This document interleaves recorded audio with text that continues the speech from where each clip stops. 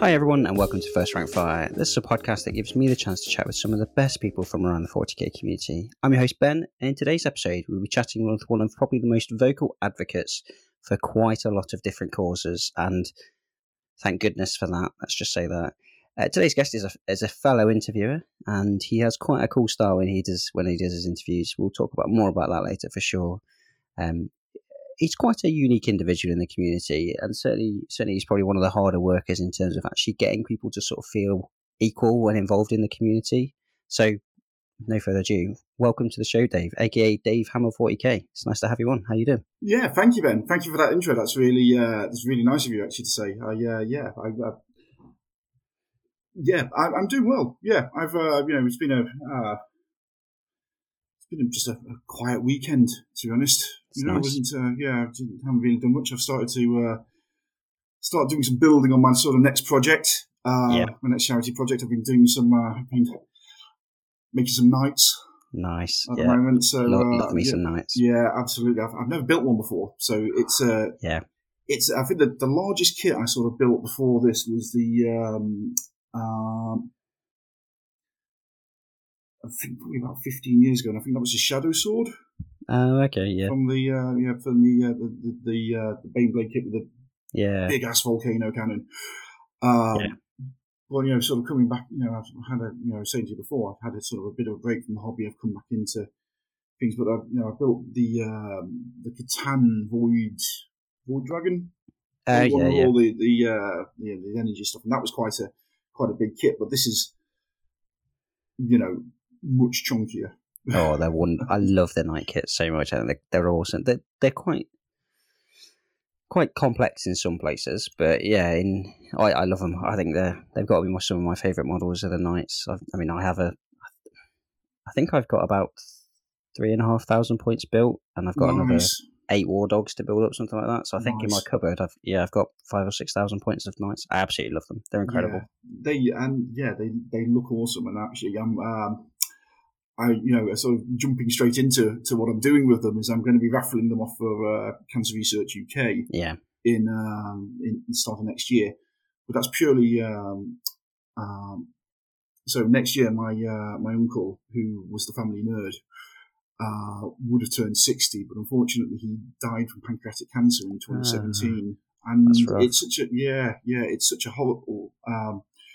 horrible disease to have. And actually, when you look at it, the sort of the survival rates are something like 25% in 6 months of survive. Yeah, and 5% only live for 5 years. So as it was coming up to his 60th birthday, and because he left me some money as well, I thought, well, I'll use a bit of that, and I'll try and do some good with it. Yeah. In regards to that, and earlier this year, we, myself, some other hobbyists, a gentleman called Nick the Geek. His daughter painted a Space Marine. I asked him to paint a Space Marine in a rubber duck theme, and we sort of generated 4,500 points from that of sort of community hobbyists and painting, and we got people from all across the world to do it. We got people, I think the furthest thing we had sent was a rhino from Australia. Yeah, I saw that. Yeah. So that was pretty cool, and we managed to raise 1,400 quid as well. That's really good. So and that went to the campaign against living miserably, and a smaller charity called UK Survivors of Bereavement by Suicide. As well. So that's a peer support charity. So people who sort of sadly had experience of somebody taking their life. Go out and support other people, but because they're quite a small charity, actually a significant donation of £700, which we were able to make in the end, is huge money for them. Makes a big difference, massive difference. Absolutely. And I think I looked sort of in regards to different charities for this one, and there's so many cancer charities out there, and you alluded to earlier about sort of making sort of people feel equal in regards to their involvement, and actually thought to myself, well, actually we can't just pick one thing, but because cancer research does a sort of blanket for all of it, it might be a bit sort of disparate, but at least it will go to some good. Yeah. From there. I mean, charity is always a strange one. There's always that you want almost to have that personal connection, like say you do have that. But yeah, I always feel like definitely giving to charity, there's almost always that sort of personal connection there. And I mean, absolutely. Cancer research do incredible things, that's for sure. Yeah, it's a fantastic cause. Yeah, and hopefully, I'd like to think I'd be able to raise sort of a similar amount, but actually, the painting phase very kindly did us a massive solid. Patrick from there,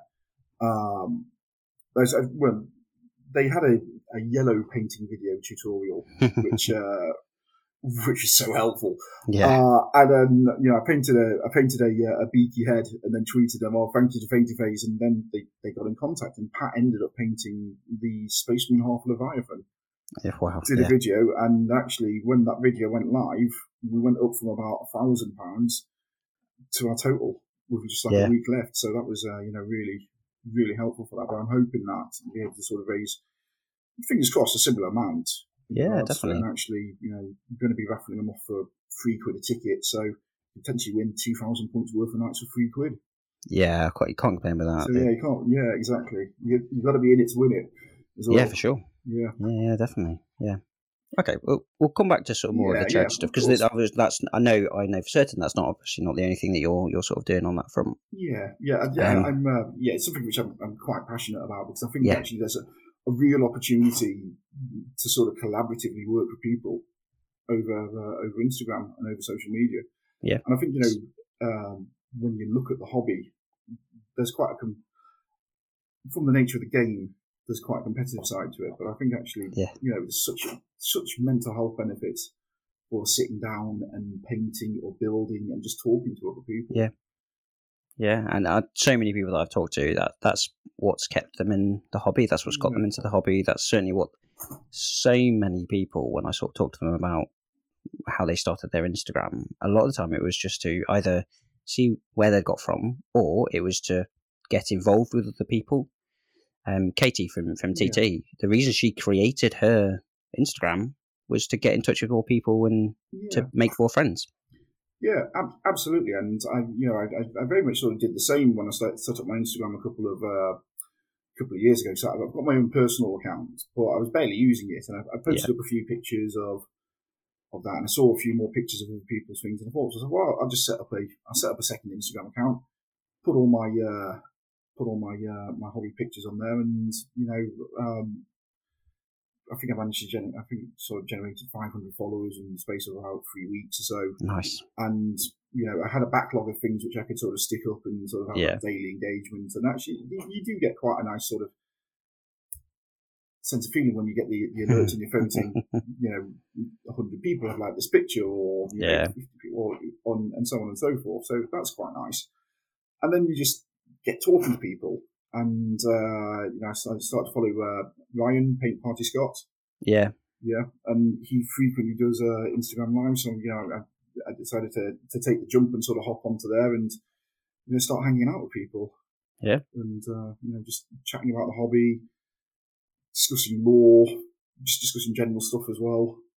That's quite nice to it's quite nice to be able to do it with people around the world in different locations, and share hobby tips, share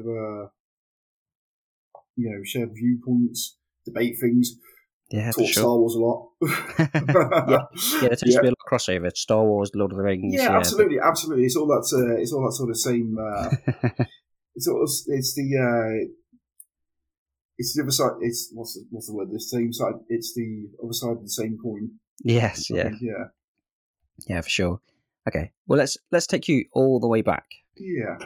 What got you into Warhammer when you very first started? Well, so I grew up in a town called Stafford. It's the county town in Staffordshire, and it doesn't have a games workshop. It doesn't have any real sort of hobby sort of stuff. I think they had a Bagnalls with a couple of Games Workshop miniatures in there. But I distinctly remember when I was in year 3 of primary school. So what's that? 8, 7, 8? Something like that, 7, 8, so 30 years ago. And my friend at the time, Richard, came back from a holiday, and him and his brother had got the Warhammer Fantasy 5th edition box set. Okay. Which was the one with the first introduction of Bretonnians and Lizardmen. Okay, and yeah. Sort of very, I'm sure you can picture in your mind the box. I remember which one it is. Yeah, exactly. And he got a giant, and actually I was sort of I was sort of hooked from there. Really, it was just escapism and whatnot. And now my parents are very not. How should I put it? They're not conservative, but they're very much they're quite religious. So the idea of going and doing sort of fantasy and science fiction and stuff didn't really sit well with them. But then I sort of took an interest in what my friend was doing, because actually that's what you do at that age. Yeah, you take an interest, you sort of follow it, and then I every now and then I'd buy White Dwarf, and the first White Dwarf I brought was the Third War for Armageddon. Okay. So that one with a Gazgul Fracker on the front versus Commissar Yavik. And, they had the worldwide campaign for emailing your results and whatnot. And I thought to myself, I really, I want to be a part of this. So I started to, pick up a few miniatures here and there. I think I've got some, saved up my money. By that time, I think I was in high school, so I think Third War for Armageddon must have been about 2000 or so. So it was a few years on from when I initially sort of started, sort of being aware of Warhammer, but then sort of bit of pocket money here and there, saved up, buy a few miniatures here and there. Nothing, no coherent force whatsoever, but just you don't do that as a kid, do you? I like that model. I like that model. I'm going to buy that model and I'm going to paint it. Yeah, and I really like the painting side of it. And I used to play a lot of chess with my dad, so the strategy side of it was quite nice as well. And also as well because they had a big revival of science fiction in the late 90s. I think 96 they had the 30th anniversary of Star Trek, and then 1997 they had the special editions of Star Wars, and then 1999. The prequels and sort of. So, I sort of grew interested in sci-fi, and then actually all the grimdark stuff was just so different to the sort of science fiction which I was into at the time. And so I sort of started for a bit of Dark Elder, and then I moved over to doing Space Marine Force, which was rather it took it was. I think at that time they just released the Terminator kit, so the multi-part plastic one, which has been around for like the last 20 years up until Leviathan this year. Very very recently, yeah, absolutely. And that was a nice kit to sort of get my hands on and build it. So I managed to I got about 1,500 points of Space Marines. Had a few games against some other people who in Stafford who actually happened to be into Warhammer. There was a gaming store opened up in there about 1998 called Two Fat Goblins. And the guy there, Phil, used to every month hold a gaming event at a local community centre. So we'd go there and we'd have a few games. And actually, one of the first ever games I had was actually with a Necron force. So the old metal Necrons. Yeah. Which is great fun. I remember the first game I managed to, because you could send the scarabs in as like melter bombs. At the time, I managed to, I had a game against, I'm trying to remember, I think it was Michael Phillips' brother. I can't remember his name. But I remember Michael because he was in the same class as me at high school. Managed to, he got this brand new shiny Land Raider because I think the kit had only just been re-released, and I blew it up turn one with some scarabs. Yeah, absolutely, yeah. And it sort of got into it from there. Really, so it was sort of a hit and miss start to it, but then 2006, I came off to uni to do my nurse training, and there was a lot of so I'm a mental health nurse by trade. I've been one since qualified in 2009, started my training in 2006. But then, I was looking at universities, and Nottingham is the third best school nursing in the country. So, on the one hand, third best school nursing in the country. On the other hand, Warhammer World around the corner. Yep, what's not to like? Yeah. But then I got here, and I said to myself, well, okay, look, you come off to the school I went to in Stafford. My dad was one of the teachers, so I didn't really get much of an opportunity to socialise. One of those sort of the not even the sort of the in betweener crowd sort of style. You just your dad's one of the teachers, so you're 6 foot plus tall. You stick out like a sore thumb. You get targeted by kids because kids are kids ultimately. So I thought to myself, well, okay, what could I change about myself when I come to uni? And actually, it so happened to be, well, Warhammer is a bit nerdy. You're going to be socialising with, 90% of the course were women. Yeah. So Warhammer took a bit of a back seat, but then a bloke moved in next door, and it turns out my mum happened to work with his mum back over in Stafford. So she said, "Go and introduce yourself. Go and talk to Rob." Cool. And I was like, "Oh, come on, mum, because 19, you know everything and whatnot." So, but she came around one day and she sort of knocked on his door and sort of said, "Oh, I've worked with your mum. This is my son Dave." And it turns out he was a massive Warhammer fan as well. So nice. He convinced me to go down to Warhammer World. And, it was at that point, I think they were releasing Apocalypse. So the big 3,000 point games. The first batch of that. And they did late night gaming at Warhammer World on Thursday evenings. So you'd go down there from, they'd be open until 10 o'clock. And there was a gaming club down there. And cool. I met a bunch of like-minded people, started to build an army, started to paint the army, and actually, we had some fantastic games. We ran events at Games Day, as was back then. We won Best in Show for the games, nice. For the participation games at Games Day for 2-3 years on the trot, I seem to remember. Nice. So the first year we did sort of an orc wacky races. Oh, cool. Sort of thing. Yeah. So we had this big board and we ran races around that, and then we did that for 2 years. And then the third year, they were like, right, everybody gets some like World War II, 1950s era jets, because we're going to make Grot Squadron. So we had a load of Grot fighter jets just sort of racing around the board, sort of just doing this really wacky stuff from it. But that was the year that Games Workshop released the Realms of Battle boards. If you remember those? No, this is before me for sure. Fair enough. Yeah. So these were so they released these big plastic boards, and you need to buy the minimum of 2 kits because they came with 4 boards in each. And you need 6 to build a 6-foot battle table.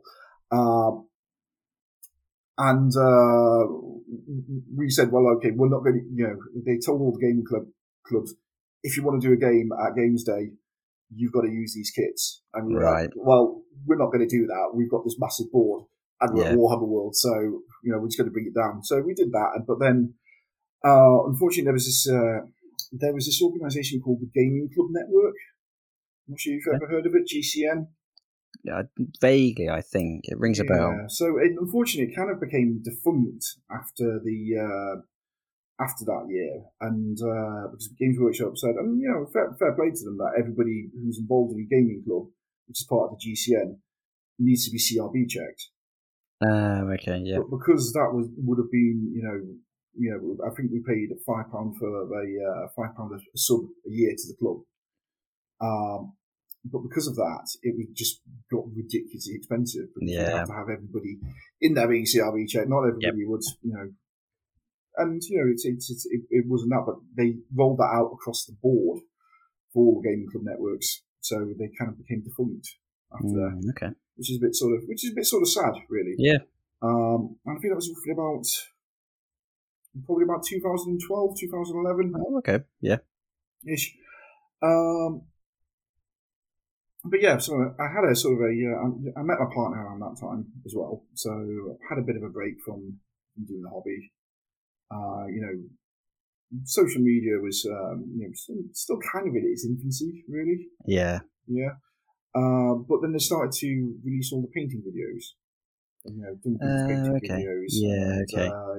Then a few years later, Peachy came down the line as well. Yep. And those were quite fun to, watch. So I kept my hand in with that, and I kept track of the lore developments. Not that there was much between, not that there was much up until about 8th edition.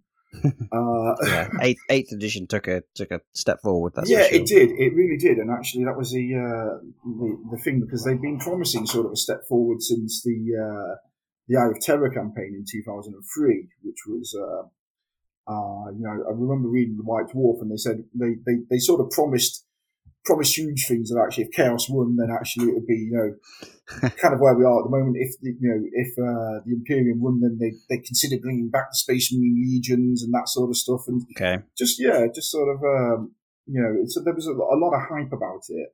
But then the way they did it was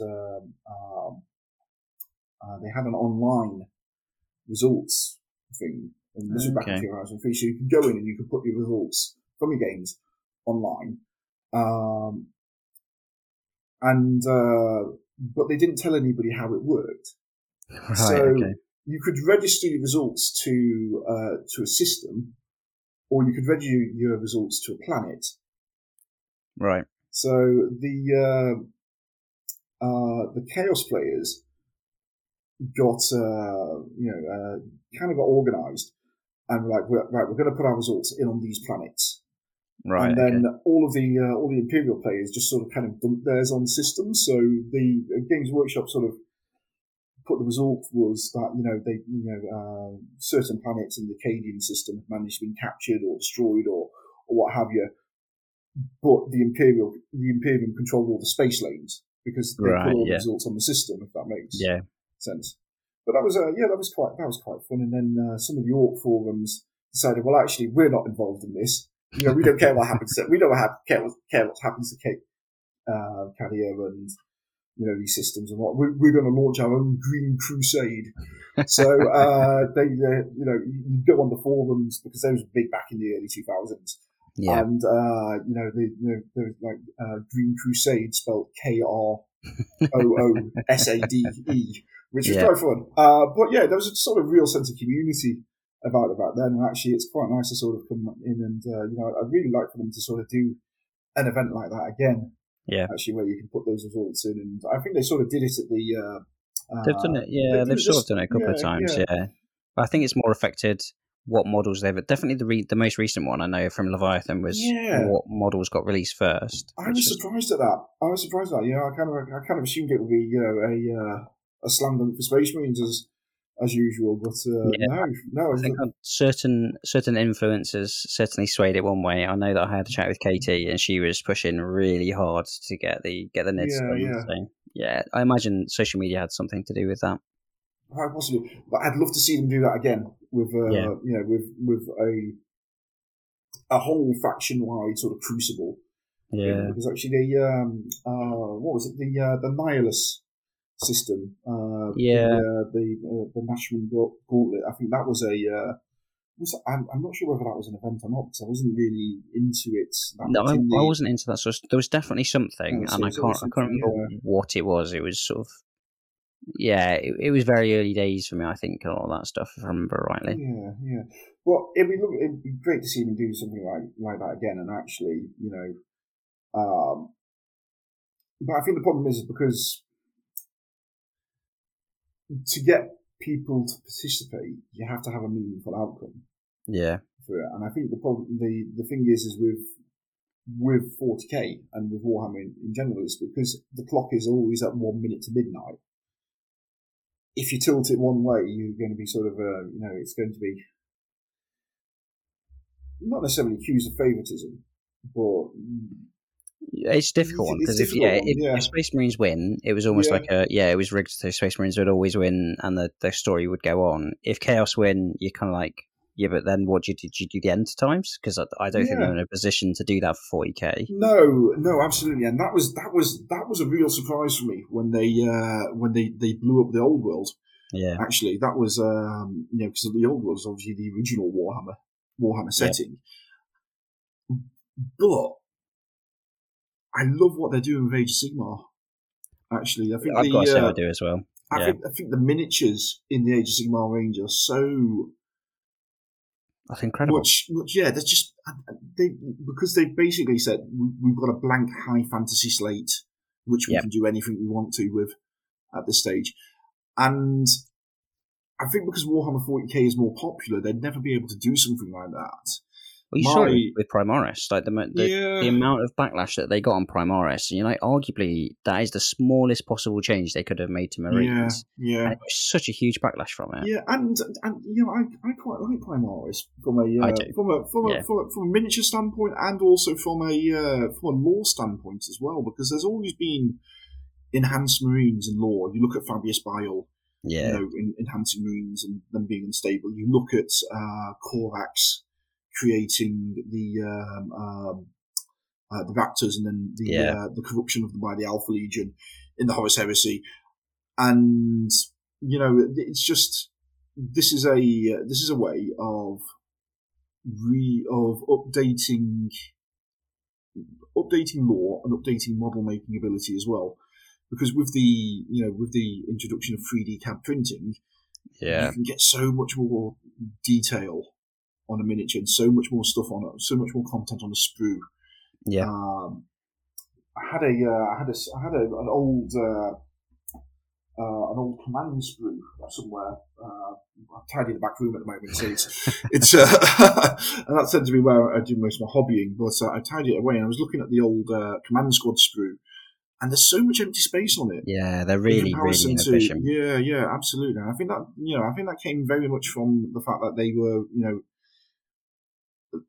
everything was hand sculpted and free up scales, and then they then by 3D printing you can be much more space efficient with what you have on there, because you're not having to hand cast everything first.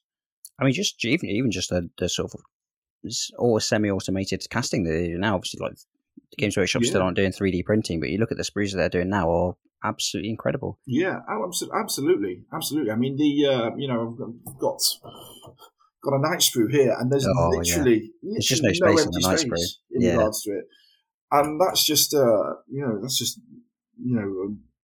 I remember the first Space Marine Squad sprue I got, and actually there was a load of spare, just loads of empty space on it. Yeah. And people say, well, actually, they're taking away sort of the freedom of building things, and everything's now monopose and what have you. But I don't have an issue with that in regards to it, because actually, Yeah, I mean, I also I started doing kit bashing. There's going to be a weird roundabout bit. So the episode that's coming after you, I've already recorded. So that's that's going to be with Pete the Wargamer, who is probably one of the best kit bashers out there. I've seen his videos. They are the Commissar Yarrick instead of Lord Solar Lenoitus. Yeah, that's stunning. But you look like those are the sort of new models. He's done stuff with the new Terminators and stuff like that. He's taken those new sculpts, which loads of people are sort of accused of being like quite monopose and stuff like that, and he does incredible. Kit bashers can do incredible things with them. That's for sure. Absolutely, and that's the thing. I mean, to be fair, I've I did a for the Space Ducks. I did a. Do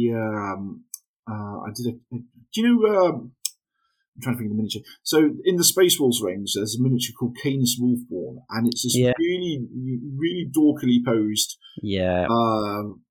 sort of metal metal, then fine cast miniature with two, on a Thunderwolf with two lightning claws. Yeah. And what I did is I thought to myself, well, okay, somebody does want to actually do some Thunderwolf cavalry for the space ducks. I managed to convince them to use the one of the Age of Sigmar kits, which have these the ones from the Stormcast. Yeah. So beaky bird things. Yeah, the beaky bird things. And he and then I thought to myself, well, okay, look, if I manage to convince someone to do this, the least I can do is actually put my support them and put my money where my mouth is. Yeah. In regards to that. And what I did is I got the so there's a Lord version of it. Yes, yeah. I think I might have that model in my cupboard actually. Yeah, and it's a nice model. Yeah, it is. What I did is I got a Space Marine. I got its torso. I cut it away. I got the legs from the because the legs on the Lord version are sort of cast into the they are into the miniature itself. So I managed to make a peg joint. Put a bit of green stuff in on the and sort of sculpt and sort of smooth it down, and then you've got a Space Marine torso on top of it. So you do Space Marine legs, Space Marine head, and whatnot, and it actually looked pretty good.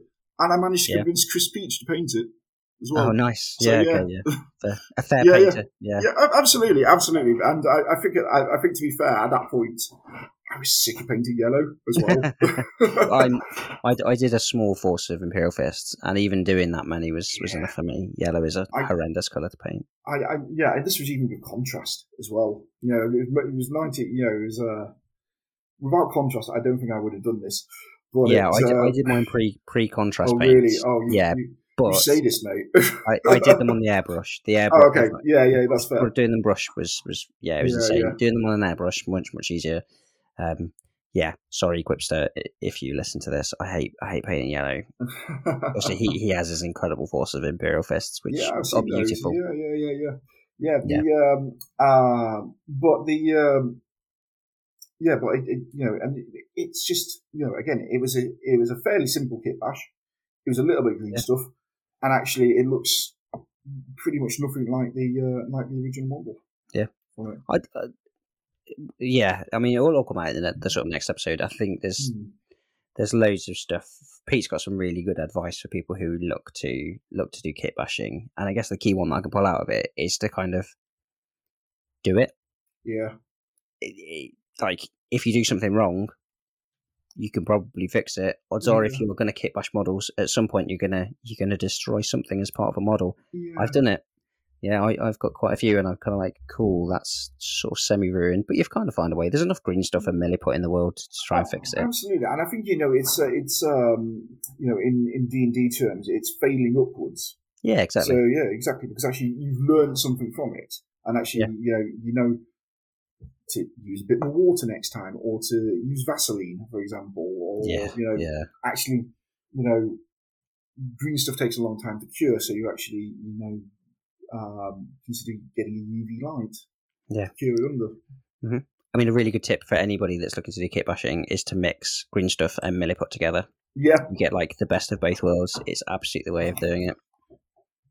There we go. Milliput is great stuff. Green stuff is great stuff. Yeah. If you mix them together, you get like all the rigidity and the strength you get from milliput, but you get all the flexibility and the maneuverability of green stuff. It works fantastically. Yeah, I got that tip from Painted by a Muppet, Richard. Really, some really nice conversions which he's doing. I think he's part of Val Bjorn's. Patreon, and actually you look at the stuff which Val Bjorn sculpted, and it's magic.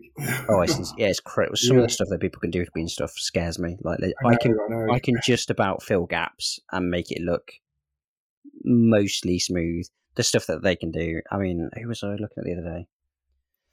Somebody on Instagram. He does the most incredible kit bashers, and he was doing some Dark Angels, and he was making the Dark Angel symbol, and I was just like, just doing the wings of the Dark Angel symbol, I was like, that enough is to blow my mind. Yeah, but yeah, the stuff they do is crazy. There was I think there was a guy which I saw, Anifarius. Yes, yeah, that's the one. Yeah, his stuff is it's crazy. Yeah, it's crazy. He did I think he did a winged demon prince, which kind of looked like a duck anyway. So I thought, I get, maybe that's what I'll do next. But yeah, no, it was and I think with that sort of stuff also as well, because we, as naturally as human beings, we compare ourselves to other people. Yeah. And to that, and actually, it's how do you lift each other up in the community in regards to that, and sort of actually, support people with that. And I'm, a great believer in, you've got to start somewhere. Yeah, absolutely. So, I think the problem, I have a slight problem that I tend to give unsolicited advice. Don't we all? I think it's the mental health nurse in me. Can't help it. I think it's the passion, as well. Like what I found, you talk to almost anybody in this hobby, and they will give you everything that they know. And I think it's mainly coming from passion. You're so passionate about what you're doing that you're like, here, have everything, have all of my passion. Yeah, and, absolutely. And I think also as well, especially when people are starting off new as well, because the hobby is expensive. Let's not pull punches about it. The hobby is expensive. You want people to be able to get to a stage where they're happy with what they've done, and not have to go out and then buy the same kit again. If there's been a price hike, actually they're not quite satisfied with what they've done before. And actually, I think sharing that advice and sharing those tips and just being accessible to people is really, is really helpful. I think I love to paint white. White is a pain in the arse to paint. Yeah, it is. Yeah. But as soon as I think I watched one of Duncan's videos where he painted some white space marines in his cool scheme. Then he gave the advice of use a flat brush, as opposed to using a brush with a point, and it's such good advice. But actually, how do you access that information? How do you access that information from the start, and then not get disappointed with your end result? If if you started, you've got that image in your head, and then actually you haven't managed to achieve it. It's a tough one. Yeah. I do think that this community is. I mean, I've done lots of hobbies over time. I used to do a lot of sport when I was a kid. I grew up in a small village, pretty small village. The closest town, city, was Derby or Nottingham were sort of my closest cities. To get to Derby, I had to take 3 buses. That's how. That's how stepped away I was. This was back in the 90s, so they weren't fantastic anyway. But so I used to do a lot of sport and stuff like that. I can empathise with that. Yeah, I played a lot of games, and I feel like this hobby has definitely been probably one of the most passionate. It's definitely one, but sharing, it's definitely something that I found before I started this podcast. I wasn't really active in the community. I kind of flicked through Instagram. So I had my personal Instagram, flicked through stuff on that. Didn't really pay attention to all that much. Coming into the hobby, starting this podcast, I mean, just the amount of people that say yes to come on here, that blew my mind in the first place. But you just reach out to people and say sort of, oh, okay, cool. How did you do this? Or I've tried this. What did you do differently? Everyone's willing to share, from the people who are really relatively new, got low follow counts, whatever, all the way through to these people who are like multi-golden demon winners. They're just so willing and happy to share their knowledge. Absolutely, and I think when you look at it from a sort of psychological point of view as well, because you've actually, the hobby is tabletop gaming. Yeah. So you actually have to go and you have to go and spend time with people. You have to have that bit of a unspoken social contract, and you continue to engage with people who are like-minded with you, and I think that's where things come from, sharing. And I'm a great believer in.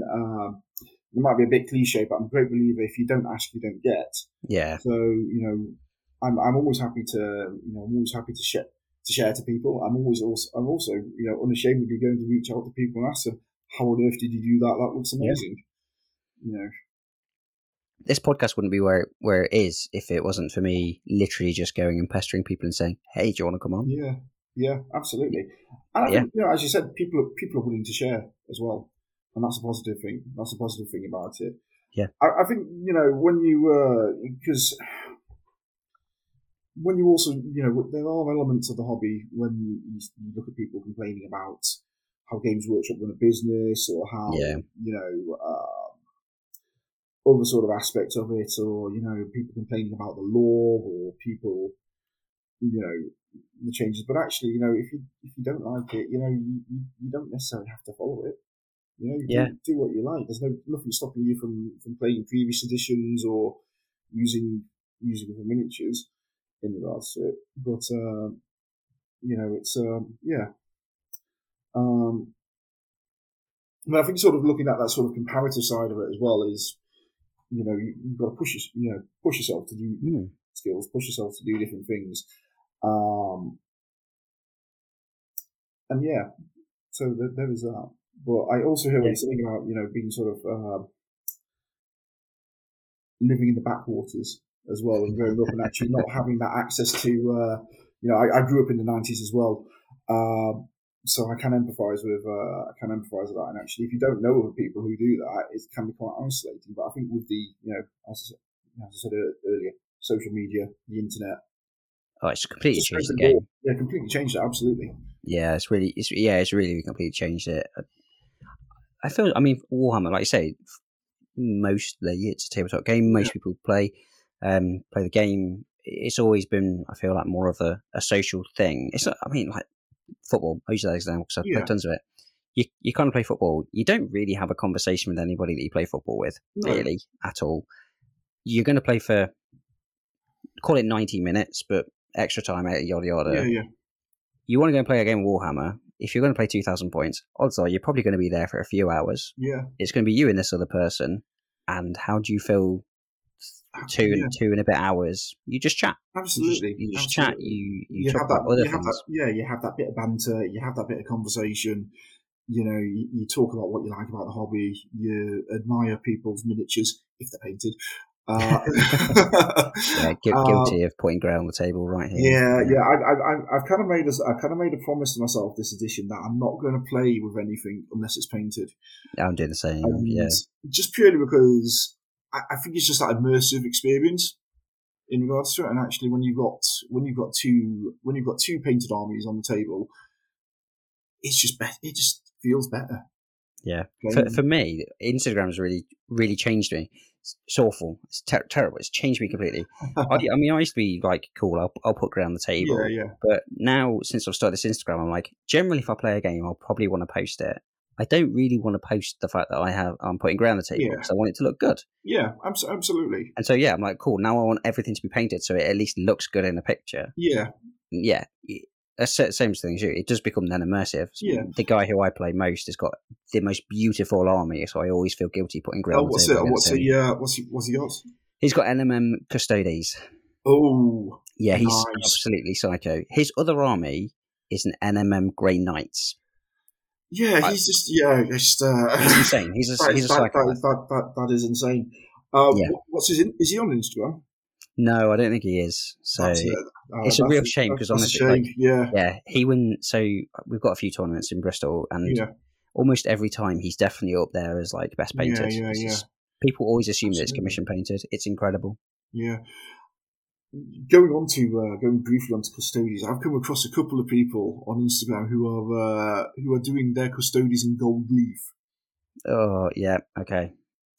Which is this has come up on my Discord and be on my stuff. I was painting a base for my dreadnought, and I did. I was painting some. It's like a scenic base, so I was painting some letters in gold, and I joked on my Discord. I was like, "Oh, I'm doing gold leaf." And then shout out to Tiz, who's on my Discord and follow. She's an incredible painter. I love Tiz. She's she's an incredible human being alongside all the other stuff. Absolutely. But yeah, she's got this beautiful bust model. And she was like, actually, I could do that. And I've seen it pop up like 3 or 4 times now, and it looks good. Yeah. Is that the one with the? I'm trying to think. It's got like big horns. Oh no! I was thinking of the aviator one, which she's done, the one that she entered. Oh, in the, no, she's got a bust at the moment, and it's like it's like a vampire, and it's got like big horns. I don't know if they're like real horns or they're just like coming off the helmet or something like that. I will have to take it. I'll have to take a browse in regards to that. I think the one of the things which I was going to sort of tie into that a little bit is that one of the guys who was doing the Custodies in Gold Leaf, Iron Wolf, Johnny. I know Iron Wolf. Yeah. So he's very kindly let me sort of help out on the International Guild of Hobbyists. Okay, page. yeah. So whenever anybody tags them in that, we repost what they're tagging, just sort of broadcast it out to people. But he's done Trajan Valoris in Gold Leaf. I think I saw him doing his bikes the other day. I feel like he posted a short. He's done a reel of his bikes, and they just look. He's coming up to Nottingham in at the end of March for an IGH meeting. But I've already told him that actually. If he returns without Trajan Valoris, it's in my pocket. Yeah. So just take his army and just melt it down. It's just going to be worth a fortune. Unfortunately, I think he works for the police, so I don't think I'd. Terrible. Yeah, I know. No, he done it. No, I think I've already. I think I've already sort of made a run for my own back with that one. Okay, I'm going to ask one more question on the Warhammer side before we move on. You pioneer quite strongly for a better understanding of autism and people on the spectrum, and you yourself are on the spectrum. As a player with autism, or as a hobbyist with autism, have you found that you think that it's had an impact on the way that you sort of play the game, do the hobby? Well, as an autistic person, I think it's really difficult to sort of objectively look at, because a little bit of a thought exercise for you. Do you speak any other languages, Ben? At a very beginner level. Yeah. But imagine having your internal monologue in French, for example. Okay. Yeah. Can you conceptualize that? Yeah, so I mean, I lived over in Belgium for 6 months. Oh, did you? Okay. Yeah, at the end of that 6 months, I was actually when I was on like the underground. Yeah. I was thinking about underground stops in French, which threw me off quite a lot. There you go. So, but imagine suddenly waking up one day, 1 week, and being told actually your entire life you've been thinking in a different language. Yeah, that would be weird. Yeah. Because you always, because we always assume we're part of the majority. Yeah. But actually, unless you sort of go down that diagnostic route, and sort of, people have called it a can of worms. People have said you're turning over a stone for it, or why on earth would you want to do that? But actually, if you've sort of always felt sort of out of sorts or disconnected from things, and actually somebody says, well, actually, you might, this might be because you're autistic, or this might be because you have, and the thing is with autism, because it's a neurodevelopmental condition, it's something which people are born with. So when you look at this might sound a bit preachy, but when you look at the social model of disability, people are disabled as much by, if not more, by society than they are by a condition, because society has been built, quite understandably for the majority of people. But then when new things are discovered, society takes it a long time to adapt to that. Yeah. Lots of things. And actually, obviously the UK government has got in the formats of legislation such as the Equality Act, the Autism Act. So, there are elements which are protected characteristics. Yeah. But until you go down that diagnostic route, how are you supposed to sort of? And I appreciate I probably got slightly off course. No, that's good. That's good. In regards to that, but then in regards to the game, I think there's elements at times, who doesn't like to win games? Yes, yeah. And I'm sure we're probably all guilty of, not necessarily throwing our toys out of the pram when things, but when that Land Raider when that brand shiny new Land Raider gets destroyed on turn one, or something which you put a lot of time and effort into gets sort of just destroyed. I think we can all be guilty of that. So, but we've all been a bit salty at times, that's for sure. Yeah, absolutely. And I think that's the thing. I think private salty opinions can be kept as private salty opinions. They don't need to be broadcasted to people. But as we're sort of talking about, the social contract with people as well across the table, it's you want to have more games. So you can't, you'll hear about people who will rage quit and whatnot, but I suspect they won't have games anymore or regular opponents in regards to that. So yeah, there is that side. But as I said, I think we're all sort of guilty of that. I think autism sometimes can it's quite a lot of autistic people have an ability to hyper focus. So I can think of I can think of a couple of weekends where I've just gone and just powered through painting things and just to get them done. Yeah. But and then sort of thought, where on earth is that weekend gone?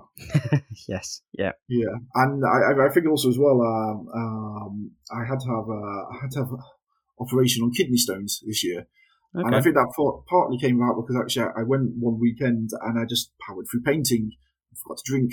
Yeah. So yeah, that was painful. I can imagine. Yeah. Yeah. But it did, it sort of made you reflect. And I think one of the things about doing mental health nurse training as well is they teach a lot of mindfulness and they teach a lot of reflective practice within that. So you're always considering how your actions impact on other people, and you're always considering how how other people may be thinking. And I think in regards to how that sort of works in regards to the hobby is actually makes you think, well, actually, should I have done that, or should I have said that thing, or actually, when it comes to games, actually it was going back over and being able to actually look at a game, look at what happened in the game, and say, well, actually, that would have happened differently if I'd done that, or that would have happened, or what happened. But I think also as well, because the game is random number cubes as well. Yep. Yeah. You've got to abide by the dice at the end of it. Yeah. It takes that control out of your hands, doesn't it? Yeah, absolutely. You can have the best strategy or plans for a game, but actually, if the dice don't abide, and your opponent gets a few lucky dice rolls or what have you. But I think one of the things which I have noticed about 10th edition is that actually it seems to be fairly balanced. It definitely does. From the meta watches that they're putting out, it seems to be much, much better balanced than it perhaps has been. Maybe not. Everyone talks about internal balance, army internal balance. Maybe not from an army internal balance point of view. I know there's lots of lists which lots of factions that take the exact same thing, but from a whole faction versus faction thing, it seems to be quite a good place. Yeah, I think as well, because it's only sort of 6 months into an edition. As well, to get everything sort of within a 50, within sort of I think the lowest win rate is about 44% at the moment. Yeah. So within a sort of a 20-point sort of swing. Well, not even a 20-point, but sort of a 15-point swing. Yeah, something like that. It's pretty good, actually. Yeah. Especially how bad everyone thought it was at the start. Obviously, when it first kicked off, Eldar had something stupid like a 70-something, 80, a massive win rate. So for them to have swung that back so quickly without releasing all of the codexes, it's been for me. Kudos to GW on that one. That will be interesting to see where it goes with that, because actually, how do you sustain that over an edition? Because actually, I think I've always said this, but Games Workshop is a miniatures company first, and a rules company very much second or third priority. In Glasgow, because I had to sell all the hobby stuff after they sell the miniatures. And it makes me question why, it makes me question initially at the sort of maybe it's a slightly cynical of me, but at the, do they actually go through and look and say, well, actually that model's not selling particularly well, or those minutes that aren't selling particularly well. Can we buff them with some rules so people will, go out and buy free rave nights, for example? I mean, it probably. I imagine it probably happens, and there's probably plenty of people that do that, and you always see it online about people who are then like, "Oh, yeah, never does into the ground." And you're like, "Yeah, but at the same time, you kind of know GW at this point. Yeah, if you're acting in that way, I mean, you're probably a meta chaser, which fine. If you want to be a meta chaser, be a meta chaser. I don't really sympathise with meta chasers who then moan that the meta's changed. Yeah, absolutely. So, that's kind of the point of meta. Yeah, it's the game. Meta will always change. Yeah, absolutely. I must admit though, I was 2 purchases off having a 2,000 point Elder army, so I made those 2 purchases. One was a Wraith Knight, and the other was an Avatar. And both of which are incredible models in their own right. Absolutely. And actually, painting the avatar was absolutely joyous. Actually, just loads of contrast, loads of washes, built it up. I took some time off work this year for my health, and actually just being able to sit down and just paint that and have a really nice miniature at the end of it. Yeah, it was lovely, actually, and really quite sort of beneficial for my mental health on that side.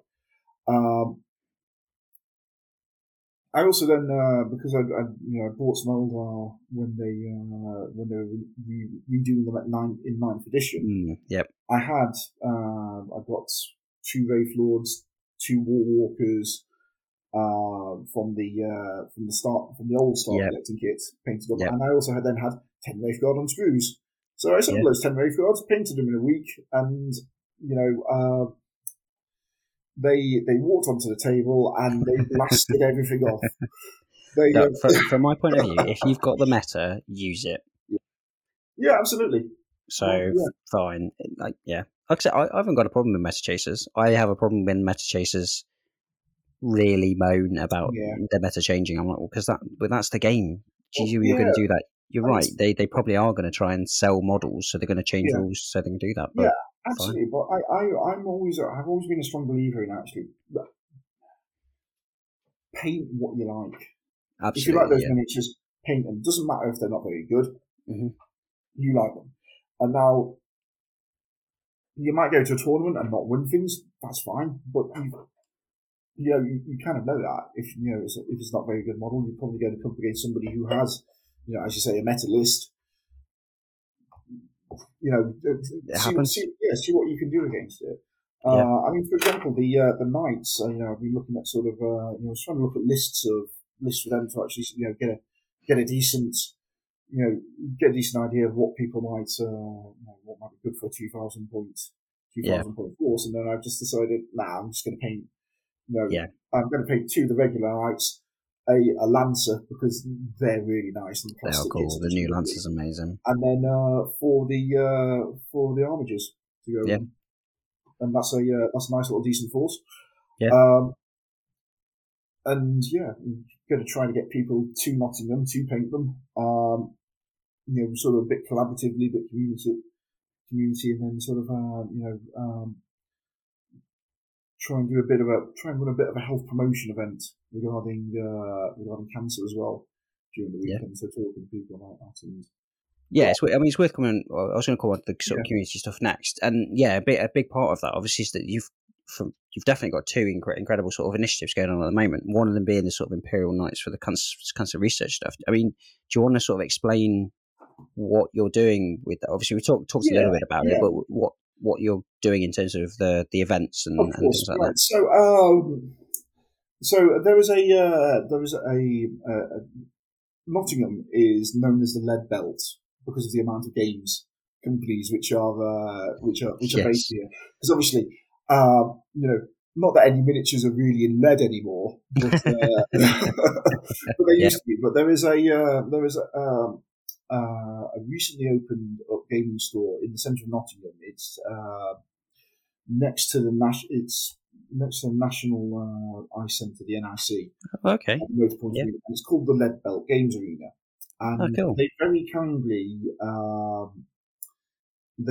agreed for me to have the stage which they have in there, and invite hobbyists to come and paint. And we're going to be the aim is to paint 7 or 8 nights in the weekend, a long weekend. So the Friday, Yep. Friday through to the Friday through to the Sunday, and I've got to get them done by the Sunday because it's my mum's birthday on the Monday. Right. Okay. So, Yeah.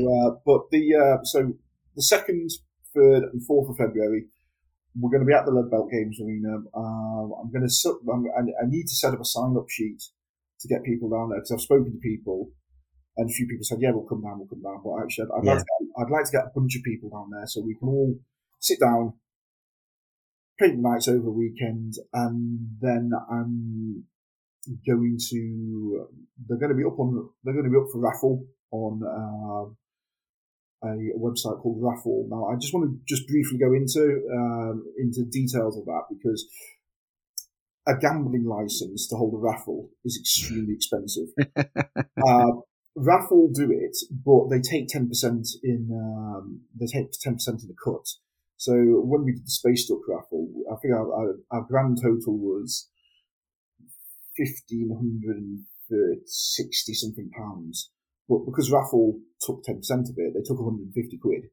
Yeah. So we raised just slightly shy of 1,400 in regards to that. So I'm hoping, I'd like to think I could do a similar amount with I'm sure. Yeah. this one, but all the funds of it will be going to directly to Cancer Research UK, because what they do is they will post it now because they are effectively a third party host. They hold all the money, and then it either goes into your account, or you can just say, I want 100% of this to go to this charity. So 100% of it will go to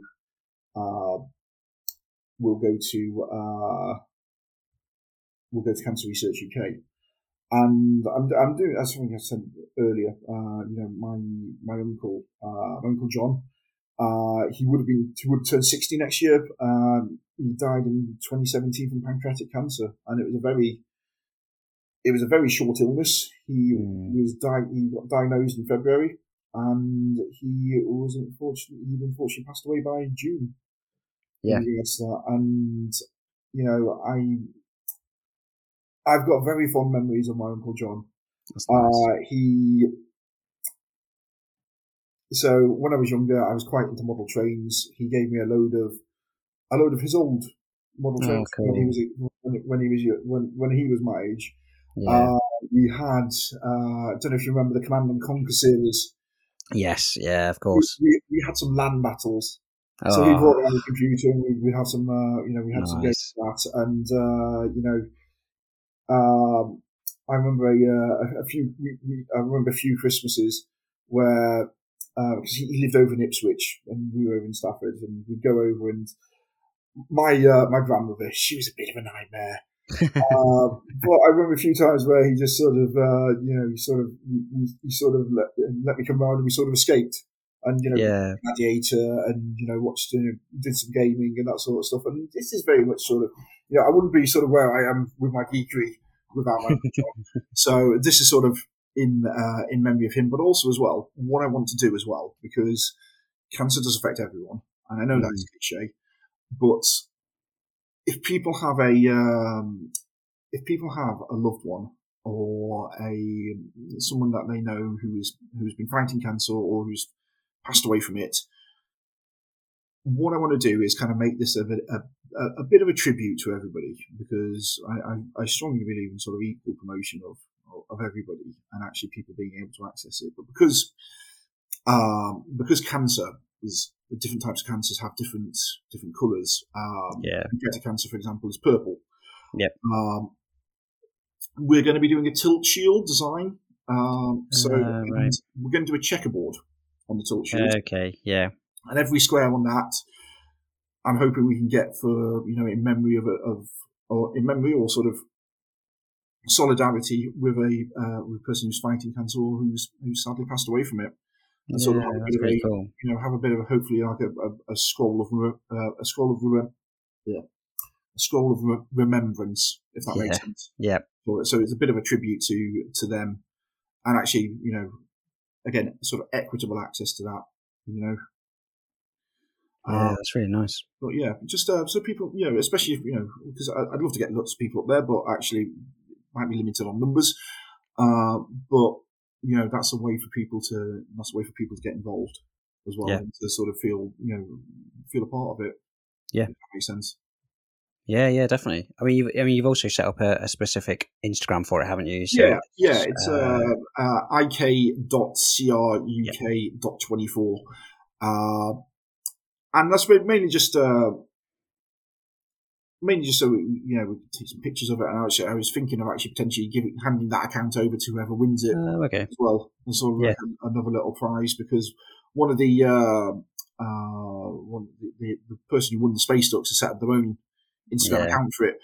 And also it means as well that actually if somebody is somebody's new to community or what have you, they've got a sort of little instant account as well. But so the main prize in that is going to be 2,000 points worth of nights, with some additions as well, which I'm not going to go into. But we've also got a second place prize, which was very kindly donated to me by the Outpost up in Sheffield. Cool. They donated me a night Questoris. So nice. We get a second place prize of a night. So I'm trying to figure out what a third place prize might be. I might just do it. I might see if we could do a Titanicus scale sort of little banner of nights. Cool. Yeah. And one of the other things is actually I've got this needs to go off to the person who won it, because what I was going to do is give away a Titanicus night every 100 followers on the account, because actually it's just about promoting the account, so actually people are aware of it and whatnot, and getting links and stories up there. But the plan is to paint them all in. I'm sorry if it's not a good one, but to paint them all in sort of purple, which is the colour associated with living with cancer. Yeah. So it's got a bit of a theme to it, and I've got somebody doing a little bit of background lore for it as well, and they're a medic themselves. They're also a hobbyist. Okay. But they're trying to sort of build it in around sort of what the experience of living with cancer is like as well. So we're kind of using people's lived experience to sort of inform that. And, I'm sort of consulting with some people who have lived with cancer to make sure that it's not coming across patronising or stuff in regards to that. So, bit of lore, bit of miniatures, instant army, £3. What's it like? And then, absolutely. We'll do some sort of bundle deals with tickets as well. So if you buy 3 tickets, you get a fourth one free. You buy 5 tickets, you get 2 free. And because of the way raffle does it, each ticket has an equal chance of winning. But the more tickets you get, the more percentage of chance you've got of winning. So and the more goes to helping fight cancer, helping fight cancer, and that's ultimately the aim of it. It's not about absolutely. That's what it's about, isn't it? That's ultimately I can't say any more than that. Ultimately, the aim of it is to raise a whack of money for cancer. Everything else from it can it's not about promoting self or promoting other things. It's about raising money for charity, because actually there's a lot of good work which can be done by charities, and I think there's I'm trying to say this without going into politics, but there's only so as an NHS employee for the last nearly 20 years, it's hard times, shall we say? Yeah, absolutely. Yes, it's hard times for everyone, and absolutely. So doing some good with the hobby, it's quite nice actually. I've got some, as you've mentioned, I've got a couple of other projects in the work as well. I'm doing one with so when we did Space Ducks, there was this fantastic miniature painted and converted by a girl called Leah, Hobbybean17. Okay, yeah. And they converted the Woot Gulliman into the Prime Duck. Yeah. So, it's basically it's Gulliman with a beaky, with a really nicely converted sort of the fantastic paint job. She did some really great object source lighting on there. But she came up to Nottingham. Also mentioned that autistic as well. And we're going to be painting Seraphon, the lizard men. I still can't get used to calling them Seraphon. They are lizard. Yeah, lizard men. Yeah, lizard men. But we're going to be painting them in sort of a colourful style. Because there's description of autism being a spectrum, and because it's a spectrum of colours, paint them colourful. Yep. And then we're going to raffle them off to raise money for an autism charity called Romsey Mill, which helps autistic young people with social events and engagement and the mental health. And it's a Cambridge specific charity, but actually they seem to be doing some really good stuff. And we're hoping we can, again, the main priority of that is to raise a whack of money for charity. Yeah. And especially with smaller charities as well. Money which goes to smaller charities does make a hell of a lot of difference. Yeah. As well. They feel it a lot more. As much as cancer research do a lot of good stuff. Yeah.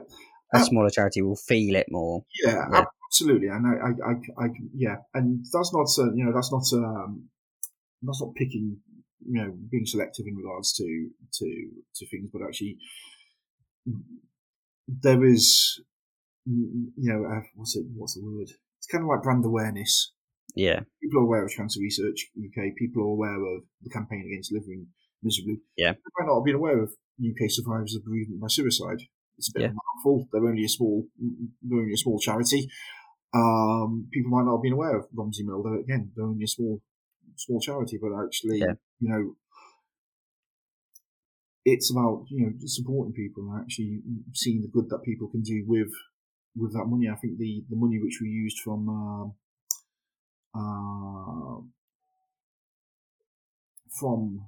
which went to UK SOBs, we were able to fund their phone line for a month. It's crazy, yeah. And we were also able to fund a volunteer to be trained as well for them. So that was, and that's really sort of nice to see that actually that's what the money can go towards. And actually, let's try and share it a few more times, because another person might see that and they have £3 spare in the pocket and think, actually, I might win something pretty good from that. Let's give a bit of money to them, and it's targetable and it's achievable. Yeah. Yeah, it feels like a small amount for each individual pocket, but when you add them all up, like you say, it's a big amount and makes a really, really big difference to some of these quite small but really important charities that do really important things for quite a few people. Yeah, absolutely, and that's another good point which I was just about to come on to, actually, because actually, individually, sometimes it's difficult to, it takes years for somebody to build like a 2,000 point army. Yeah. Let's be honest. But actually, we were able to do 4,500 points of rubber duck themed Space Marines in 5 months in regards to that. So, that's the power of working collectively as well in regards to it, because actually if you've got, it's greater than the individual contributions, because you can work it together, and that's what I kind of want to try and do with these sort of projects going forward. I've got a crazy idea for 2025, which I'm not going to go into. Say for 2025. Yeah. But I've got another project down the line in 2024 after the autism charity one, but that's we're firming up details, so I won't go into. I might have a chat with you off air about it. And point you in the direction of maybe potentially another guest. Okay. But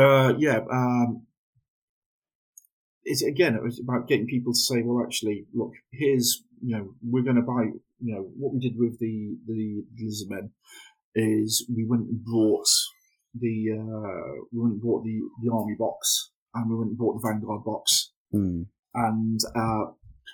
we said, right, who wants to paint this unit from it?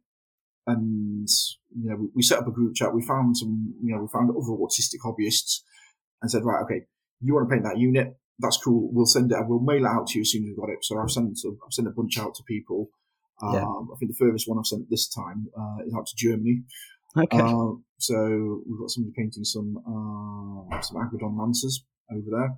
Cool. We've got and then other people said, right, yeah, okay, what we'll do, we'll chip in a bit of money so we can get another Vanguard box set. So nice. we've got another unit of Croxagores to paint. Somebody else can then go and paint the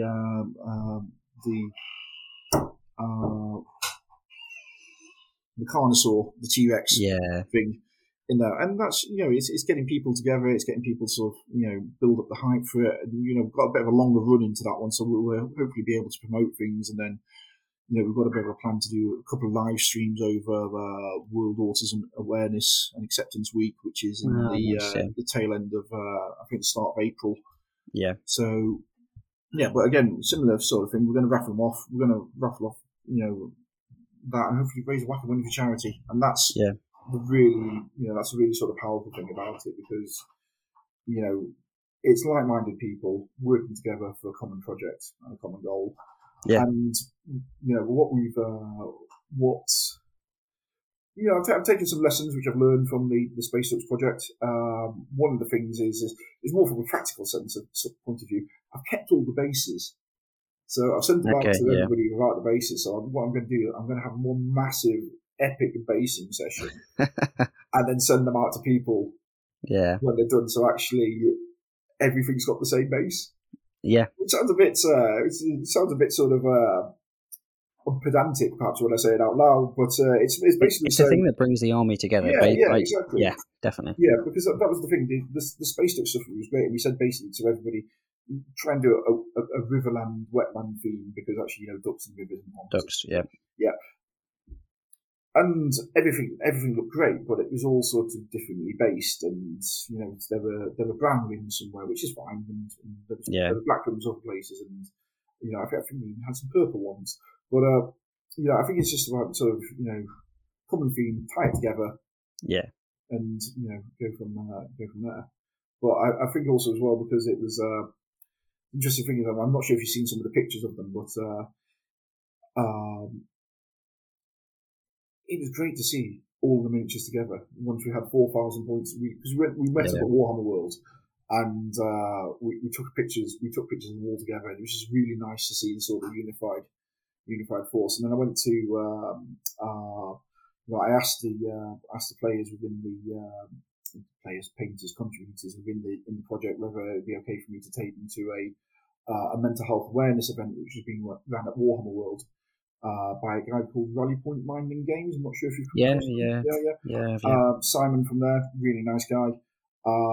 I bought a ticket. I made the donation to Mind. I took the Space Ducks there with people's permission, and we were able to field a 2,000 point army, which had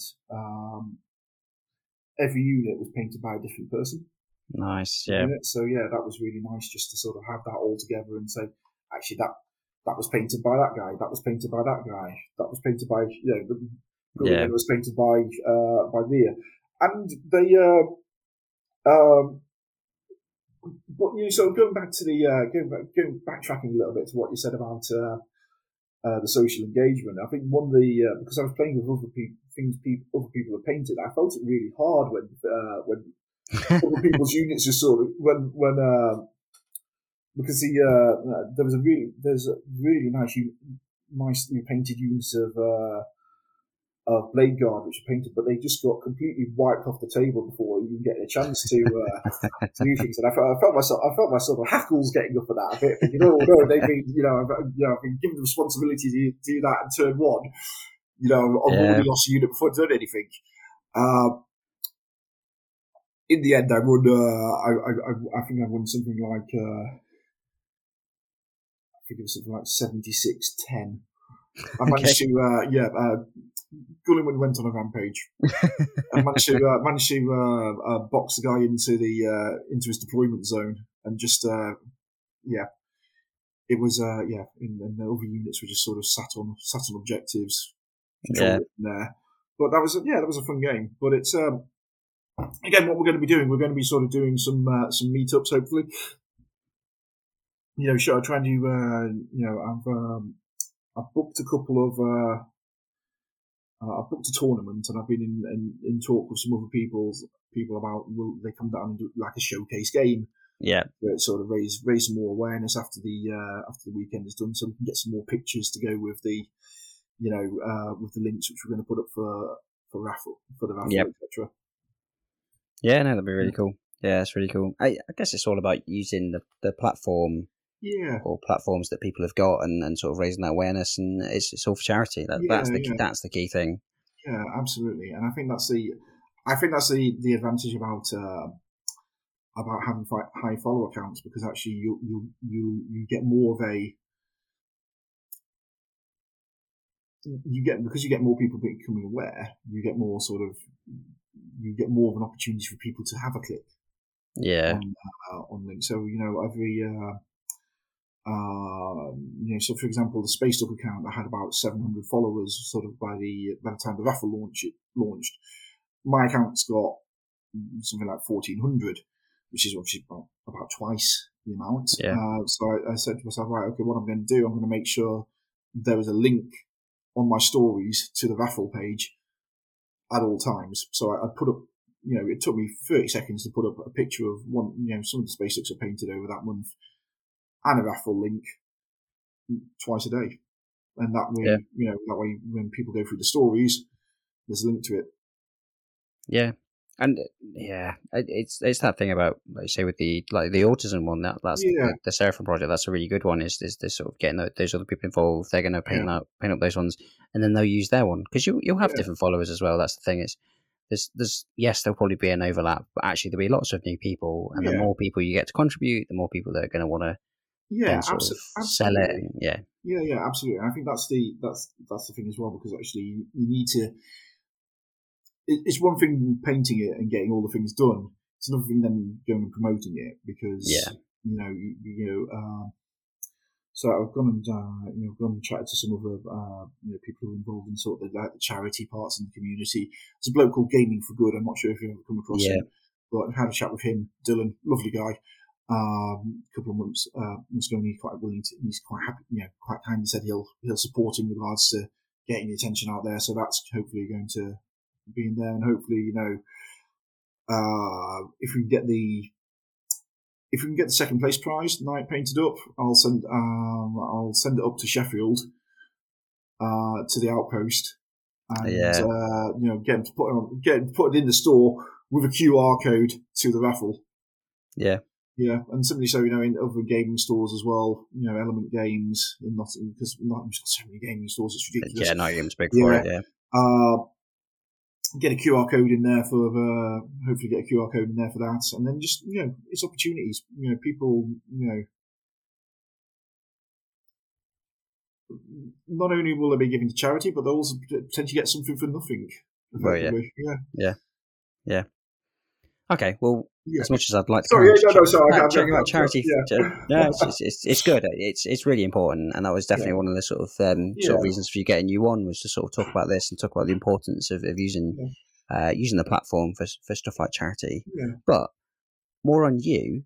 I alluded to it in the intro, but you used to have, or still have, a little interview series in the past. Yes. So, Interview by Dice. For me, when is it going to make a comeback? Well, it's been a little while since you posted one. It has been, and I think the thing is because I did 6 originally, because 6-sided dice, 6 interviews. I kind of lost momentum with it, and one of the things I did initially is I bribed people to come on, and then I haven't followed through the bribe, so I still need to go and get some dice made. For that would be pretty cool. Yeah. The plan was to get like some custom dice made for it, because and then send them.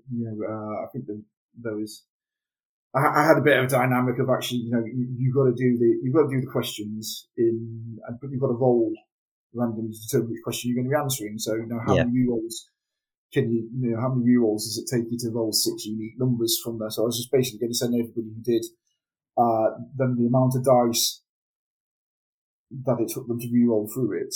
So, okay. yeah.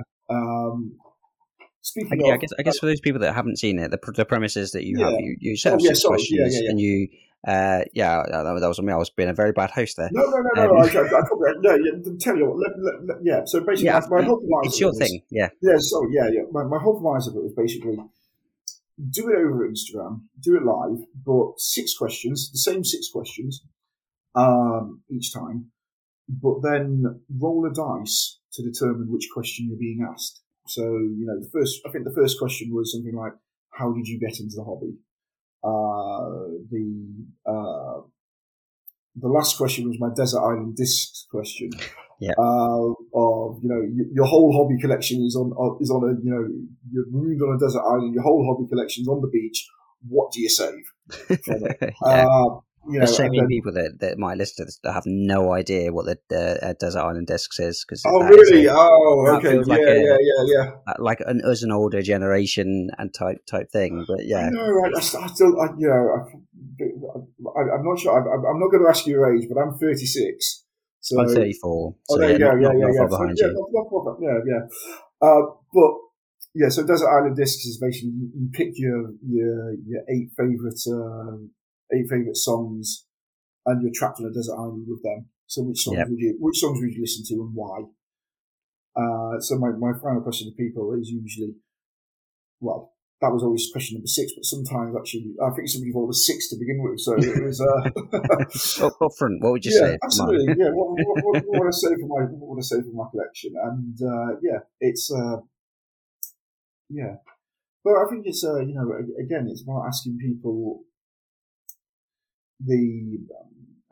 questions, getting to see where they're at, and you may have people. We had I aim to go for a wide range of hobbyists, so people who are new to the hobby, people who have maybe been collecting for a few years, but or people who've been collecting for decades. Yeah. Peachy looking at you 30 years in the hobby or something stupid at the moment. Yeah, absolutely. Yep. 30, 20, I don't know. Peachy's old. I'm happy to tell him that because I told him that when he was on the episode. I considering I've been collecting since early 2000s, I kind of feel a bit old now as well. Sort of going back to that, there was when Lord of the Rings came out, there was obviously they had a whole tie-in. Well, they did the Lord of the Rings collection series, but they sold the Bilbo Baggins miniature for one day. One day. Okay. And they would have hang on. Have I just muted myself? No, you're still good. So they sold the Bilbo Baggins miniature for one day, or they alluded to selling it for one day. So I have a little tiny Bilbo miniature somewhere, which is about yay big, but it's got the one ring in his hand. And cool. Then they did then a number of years later they did a fully transparent version of it. Cool. Which is pretty cool. Actually, just go back to that as well, just from sort of the advancement of miniature technology as well, because I think one of the most recent previews from Lord of the Rings range is that they're doing some translucent Army of the Dead. Which just looks really nice. That's mad. Yeah. It's great. I have no idea how people are supposed to paint those. But I'm just very tempted to buy some just to see what it's. Just paint bits of it, I guess. Yeah.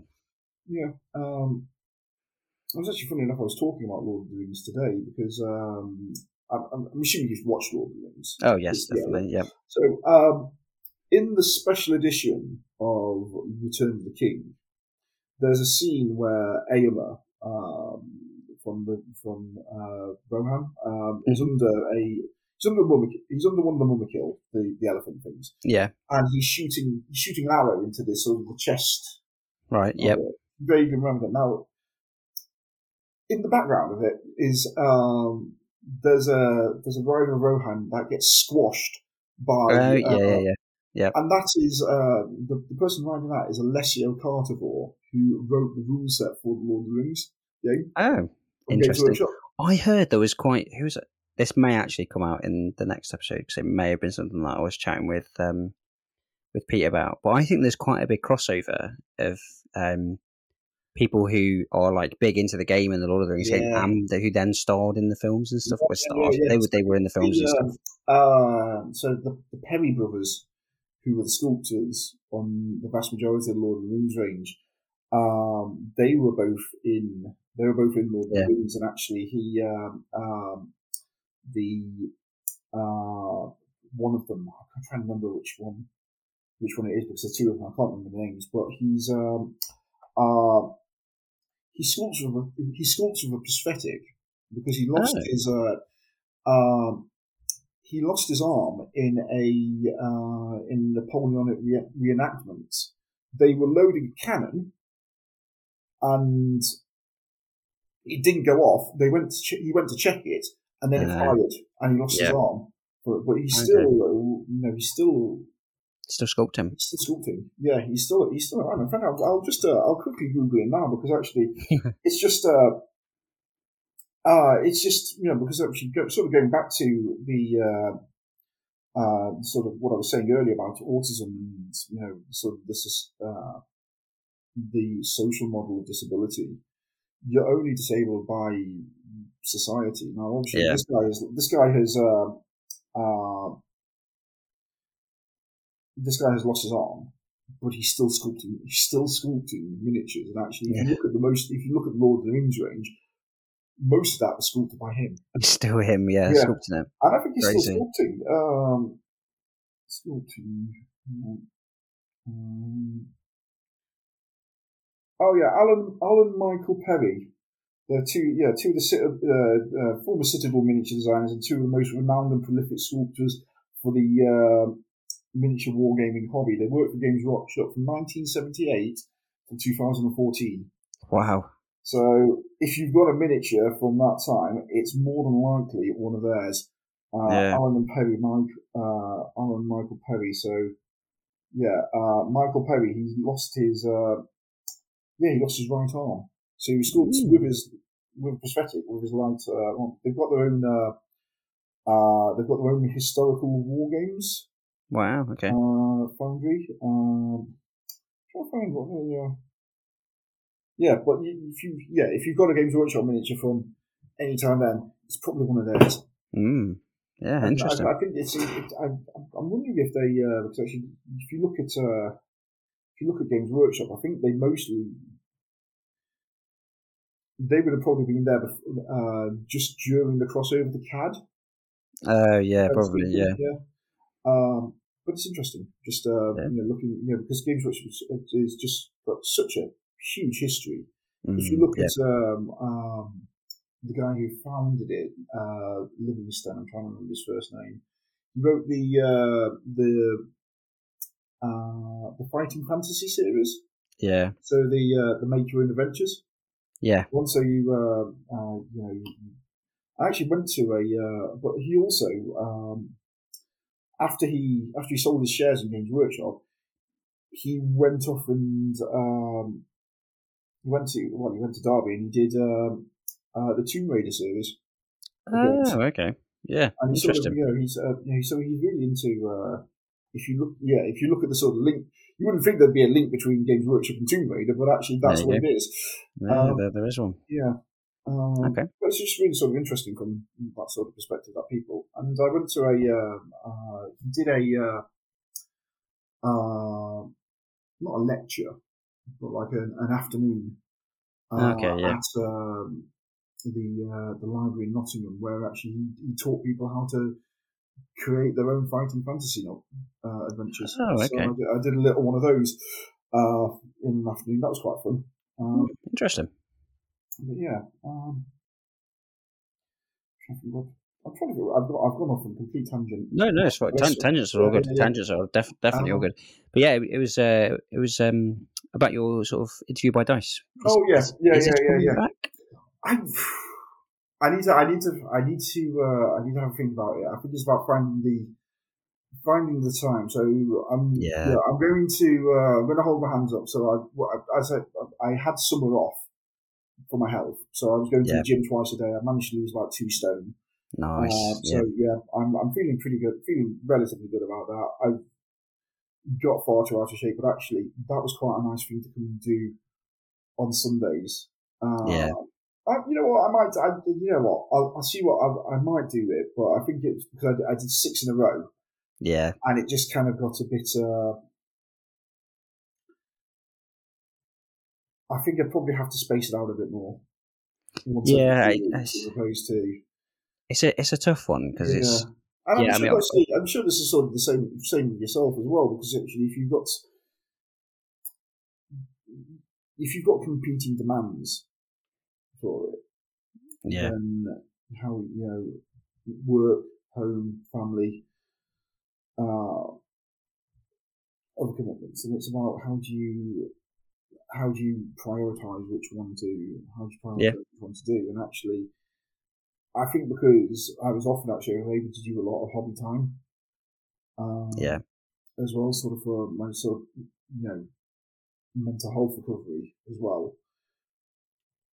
I was able to do that, but actually doing I'll have to think about it because actually I think I like talking to people. I quite like sitting and listening to yeah. people as well and sort of playing That's off what the this points they podcast make. is. Yeah, absolutely, absolutely. It kind of feels a bit weird to be in the other seat.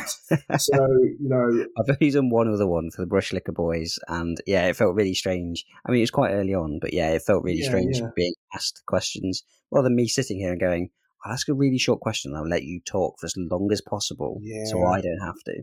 Yeah, no, that makes complete sense, and I think the thing is it sort of stems from my work as well. So Yeah.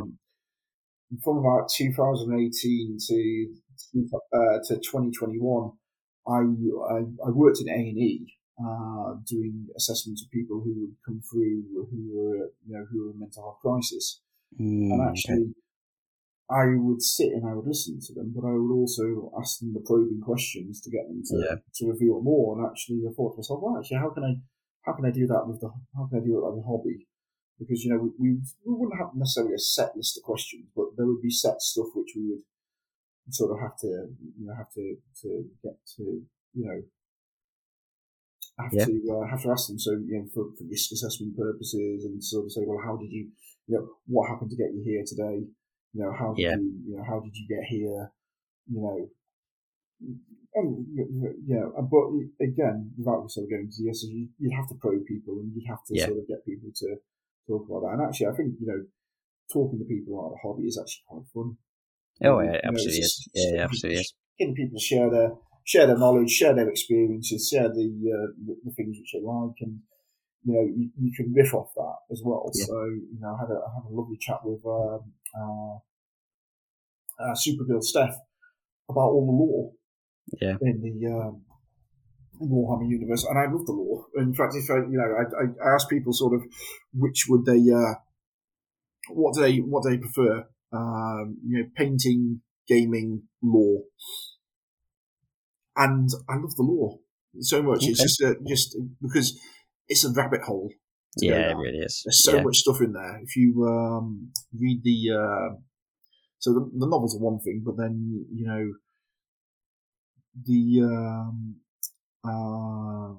have you ever read the Imperial Armor series, the Forgeable No, I've books? not. No. So they basically they take sort of like one campaign or one event, and they go into a hell of a lot of depth with it. Okay. Yeah. And the guy who was head of them at the time, Alan Bly, unfortunately no longer with us. Yep. He then developed the Horus Heresy series, but I met him at a couple of the Forge World Open days. They back in about 2009, 2010, they were free to get into, so you didn't have to buy Okay. tickets Yeah. and whatnot. And you turn up and you see all the Forge World miniatures, and the writers would be there, and you talk to him. And he's very much the philosophy. His philosophy was, we take a very narrow slice of the cake, but we take a very deep slice of it. So Yeah. you just they take one event and they go into massive amounts of depth with Yeah. it. So I think the last ones that I brought of that was Imperial Armor 9 and 10, which they did the Badab War. So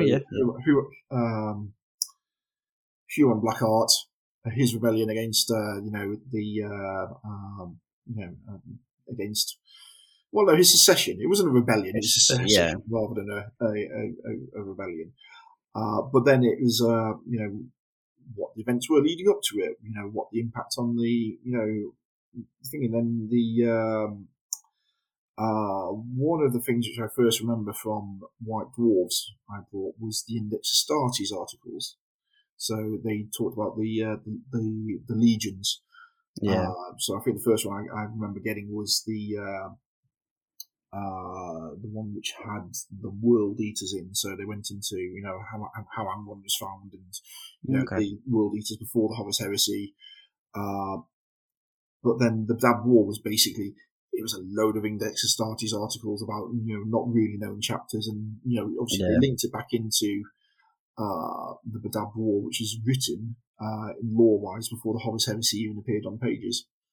Okay, yeah. So and then then they did that as a lead into the Horus Heresy series, because they released Forge Rules released Mark II, Mark III, Mark IV, Mark V, Mark VI power armor in resin. Yeah.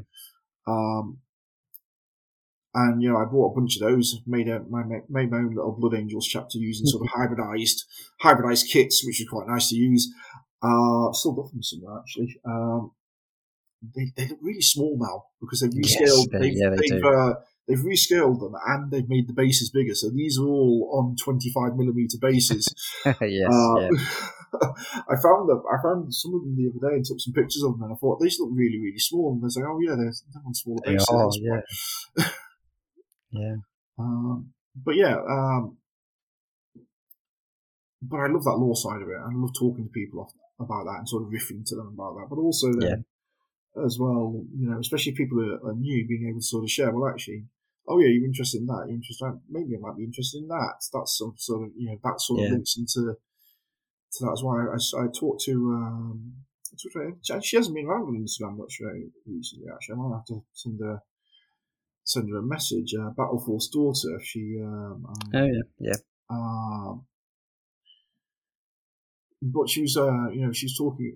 Her experience of Warhammer was she's got into it in the last year, but she's into Age of Sigmar, and obviously Age of Sigmar has the was previously the Warhammer Old World. So I was able to say, oh yeah, and she was talking about the Raphael. The dark elf witch queen, and I was able to say, oh yeah, she had a miniature back in back in the old world and whatnot, and sort of went down the discussion about that, and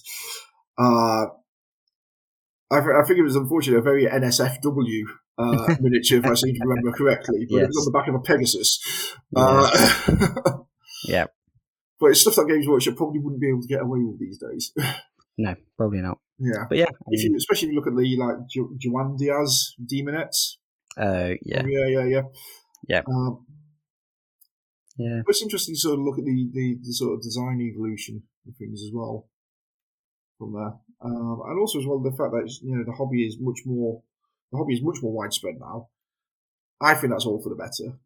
I agree. The things. I think being people being able to access it and and certainly bringing out different levels of play for it. So you can, Underworlds, for example, in Age of Sigmar, I quite like that because actually you buy a box of miniatures and you've got a game of it straight away. You don't have to buy a 2,000 point army or, Warcry, for example.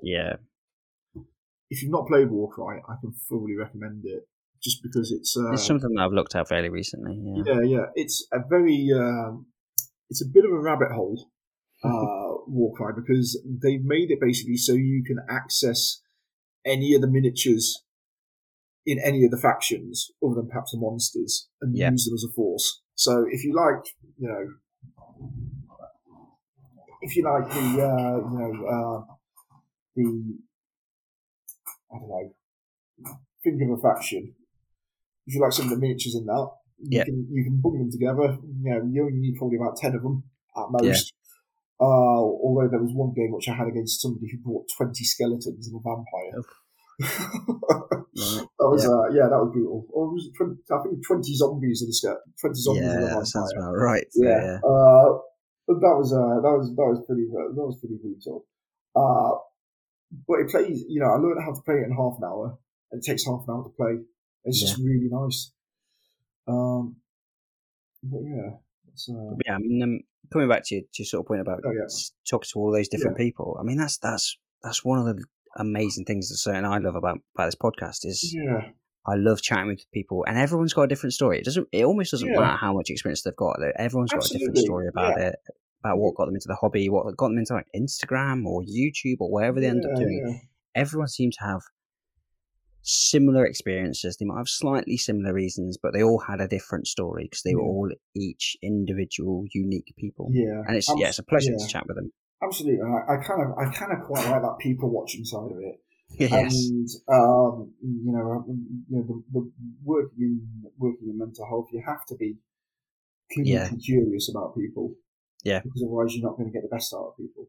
And you're not going to help them along that sort of recovery pathway. So you have to be interested. And actually, it was quite nice to talk to people and not have that sort of pressure of I need to get this information out about them.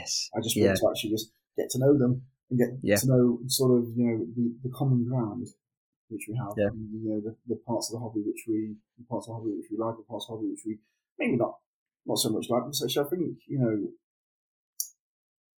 we can't all be positive 100% of the time, and actually I think if we don't look at potentially the negative side of it, the reason why people don't get on is because actually things aren't talked about.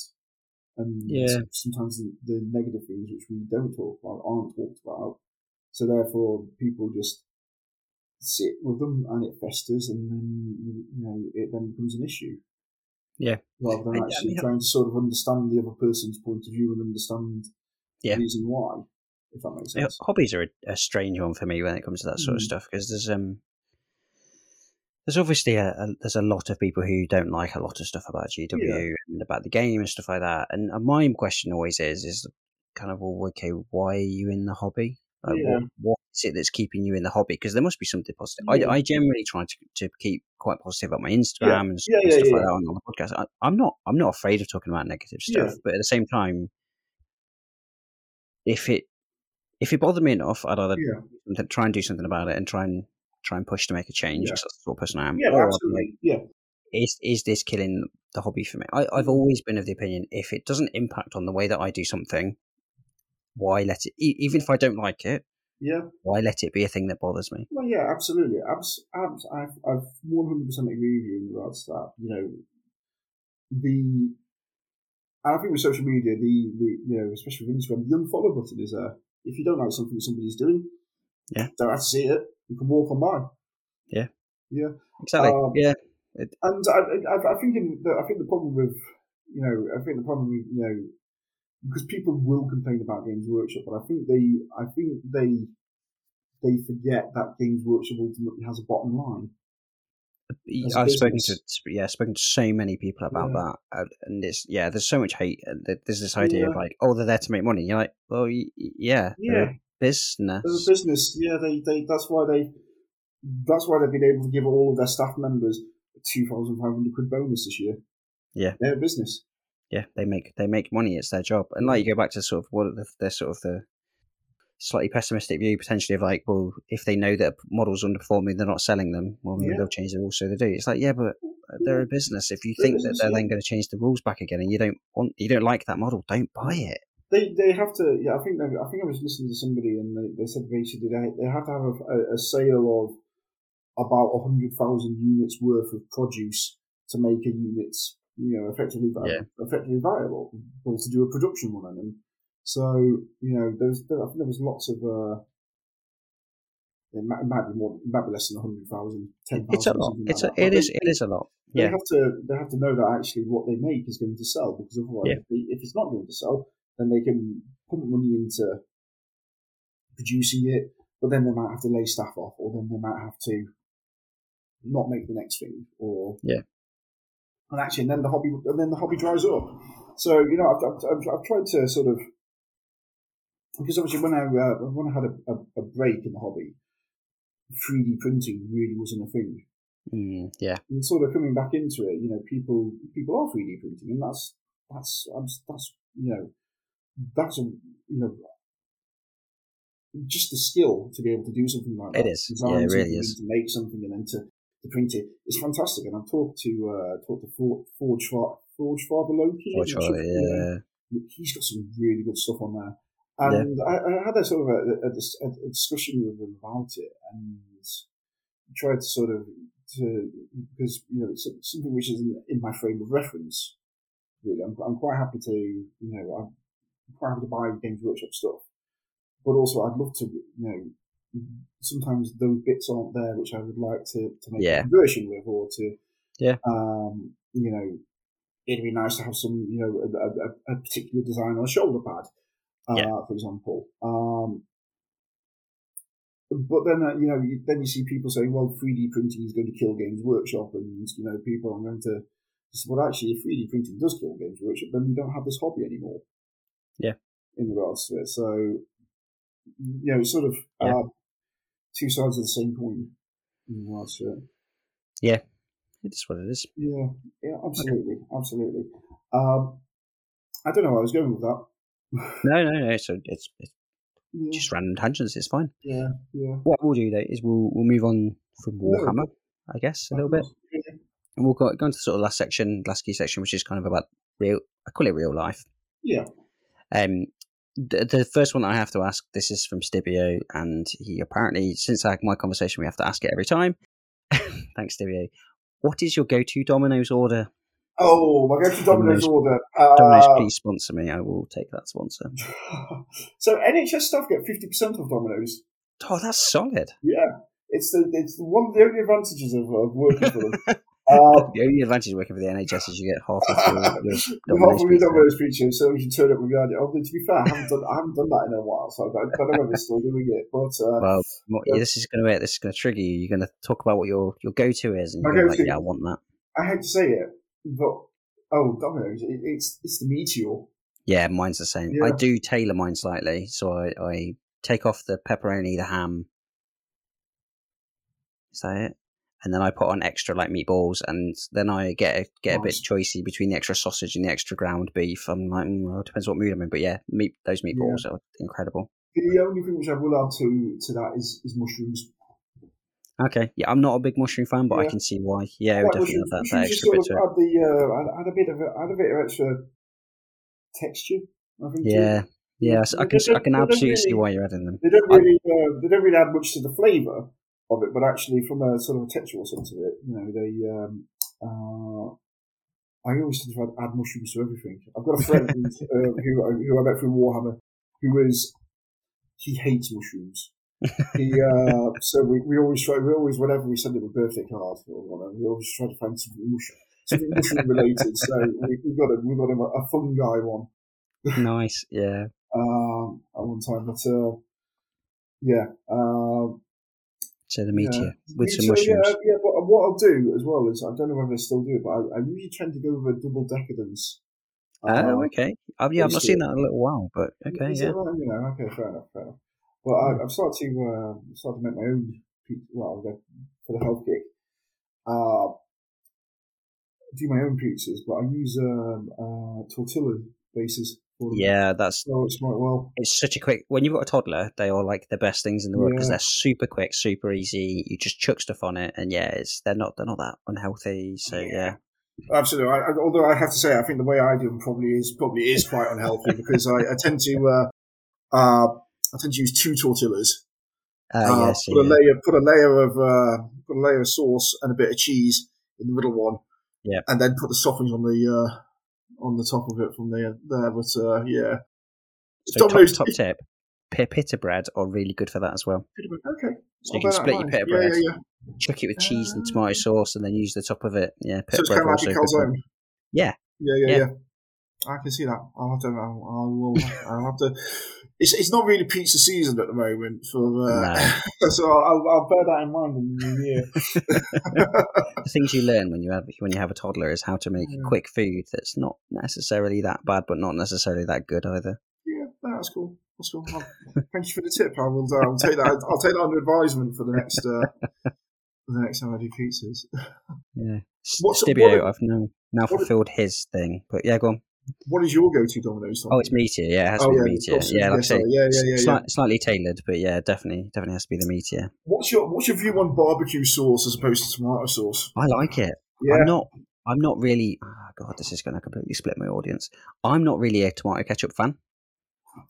Yeah. So I will generally go with a barbecue sauce as a dip for like chips anyway. Yes. So. Yeah. Good man. You already fairly high by approval ratings, then, but yeah, that's tipping it over. That's tipping it over. Well, I love that because the other half of my audience have just been like, "Oh my God, I'm just going to turn this off now." Yeah. I've still got to keep them inside because I want to sell them raffle tickets. Tomato sauce is available and people can like it. So. It's a free world. Yeah. You know, it's classic. In fact, the more tomato ketchup that they eat, the less I have to. That's fine by me. Absolutely. What I've started to do is I tend to use passata. Yeah. As a base, but there's some. I rather like Aldi as a supermarket supplier. Sorry, solid. But they do some really nice barbecue sauces in there, and some quite thick barbecue sauces, some like steakhouse ones. And actually, there's a really nice like New York steakhouse which they do, which actually works really well as pizza bases. When you mix it in with a little bit of passata, gives it just about, check that out. Yeah, gives it just about the right amount of tang to it. But yeah, barbecue bases definitely. Yeah, I'm all for barbecue bases. I'm also all for whatever they're called, like the white bases. So using like a garlic butter type base. I'm also good. Any pizza. It's why I am the shape that I am. It's because I love pizza. I think that's the problem. That's why I'm similarly shaped. And we've shared gym selfies. So yes, this is true. Yeah. We have. Yeah. That's the problem. I like food, and I'm ashamed about it. And unfortunately, I live in a capitalist society, so food is readily available. Yeah, but you go to the gym, and like you said, you've lost like 2 stone, so you're absolutely smashing absolutely. I just need to lose about another 3, and I'll be back to where I was nearly 10 years ago. But that's like 2/5 of the way there, so that's a solid start. Yeah, absolutely. I've got. I mean, on that, obviously, gym is a big thing for you. It has become again, a big thing for me. So, I used to do a lot of long distance running, and that was my charity sort of work in the past. I would do, about 10 years ago, I was doing about 30, 40 miles a week, sort of running. Wow. The last half marathon I did in 1 hour 38, but again, 10 years ago. And I think this is one of the things, again, about sort of the hobby. I think you can only compare yourself to yourself. In regards to what you can do. Comparing yourself to other people will just leave you, it can be inspirational, and it can be, get you to push your skills. But if you compare yourself to somebody who's won multi-golden demons, you're going to end up being disappointed in what you do, if that makes sense. Yeah, absolutely. And I think the problem is with my running, because I know I won't get back to the level which I was at. That's kind of been demotivating in regards to sort of exercising, because that was the main thing which I did. But actually, I've gone back to the gym, and I'm now, I periodically go and do a gym session every now and then when I was running, but I wouldn't push as much weight then as I am now. So that's it's different. Yeah, exactly. And it's that sort of swing round to it, because I think you mentioned you did a lot of sports when you were younger.